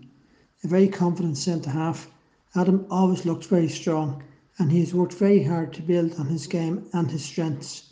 His gradual progress is clear to see. He reads the game very well from defence, and watching him cut in on a defender, win the ball and play it out safely from the back is a joy to watch. He made 16 appearances in total for Rovers 2 last year and has appeared on the bench for the first team this season. Although he is still only 18, I certainly wouldn't have any reservations if Adam was called upon during the first team game to come on. I firmly believe that he is ready for it. Conan Noonan, number 34. It might be hard to believe, but Conan is now in his 5th year at Shamrock Rovers. In 2017, he joined the then Damien Duff managed under-15 team in what was the first year of the National League under-15 structure. He comes from Clocker & Co in County Kildare and had played in schoolboy football previously with local side BBC United and then St Kevin's in Dublin. Conan, who is 18 years of age, can play anywhere across the middle of the park, but best enjoys playing in what we now call the number 10 role, driving on against defences and setting up chances for his teammates. Conan has a talent to himself for scoring, and I've seen him deliver some belters in the underage leagues. One that comes to mind is a super effort he scored for the under-19s against Bray Wanderers at the Carlisle grounds last year. I and others present at the game just knew what was on his mind when he connected with the ball. If Conan believes that the chance is on, he will go for it. He doesn't wait until he can see the white of the keeper's eyes. A measure of Conan's progress with Rovers can be seen in the fact that he was winner of the Under-17's Player of the Year for the 2019 season. Dean McMenemy, number 47. Dean is another player who joined the academy in 2017 and played under the guidance of Damien Duff. How would I describe him? I think I would put him in the Ronan Flynn mould. A seriously hard grafter in the centre of the park who displays good qualities both defensively and in attack. At times he might seem fearless, such as his determination to win the ball. He doesn't shirk tackles, even though he has been on the end of a lot of rather dubious ones. It says a lot about Dean that he just gets up and gets on with it. I remember picking him out from that side of 2017 and thinking I really like the look about him. He impressed me as a good, honest grafter, and certainly he is an asset to have in any squad. Idemo Emaku, number 38. Idemo came to Rovers last year, having previously played for Shelbourne under 17s. He's still only 17 years of age and attended school at Moyle Park College in Clondalkin.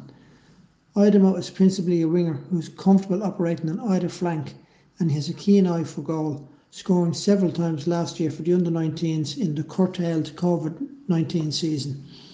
A favourite part of his game is taking on defenders in 1v1 situations.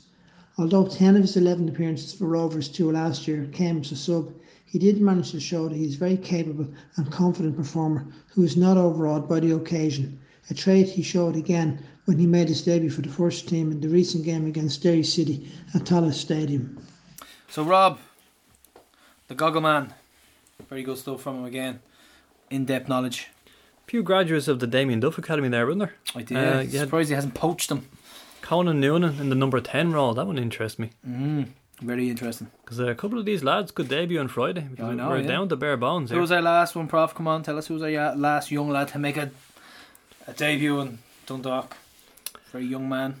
Well, it was James Furlan, wasn't it? The 16-year-old left back. He was very good as well. We were also down to bare bones that day. Remember a few injuries and suspensions after Mr. McLaughlin had sent off two of our players in suspicious circumstances. He had a field day with us. Like you said, Prof, a winger. Idemo Emaku, it's great to have one. A tricky winger. Tricky, pacey winger. So it's nice to know a bit about these players. You know what I mean? We see their names on the bench, but we don't really know what their attributes are. And what about Zeffy? Is young Zeffy jetted off to Italy or what? What's the story there? Is he gone? I don't have any update there. No idea about that, so that'd be interesting to hear about. But anyway, that was Robert, and thanks again to the Gogs there for looking after all of our youngsters' news. But the injury situation, Prof, we can end the show on this. Am I worried about it? No, I'm very capable. Not capable. I'm very confident of our club to look after our players' injuries, you know.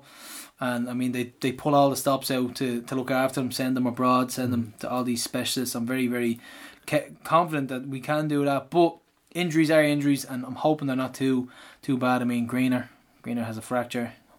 You have a couple of other ones there, but I'm confident that we have the squad depth, and of course the young lads as well to help out to get through this mini crisis, we could say. So that's what as Brazier says, he trusts these players when called upon, and you heard Robert speak about youngsters. Yeah, highly rated youngsters who are wanted by clubs abroad as well, so I think they're well able to slot in right there and do a job. More than do a job, excel. So that is it. The only thing you wouldn't want to be chasing the game. No. I'd have to make a sub. Yeah. Exactly. But then again, you never know. Someone could come on and make a difference. But that's it for this week's show, Prof. We have the baldiest balls in Dublin. And 20% Tipties code. That's it. So that is it. And keep on hooping. See ya. Well, everybody hurts, but sometimes everybody cries. Everybody hurts.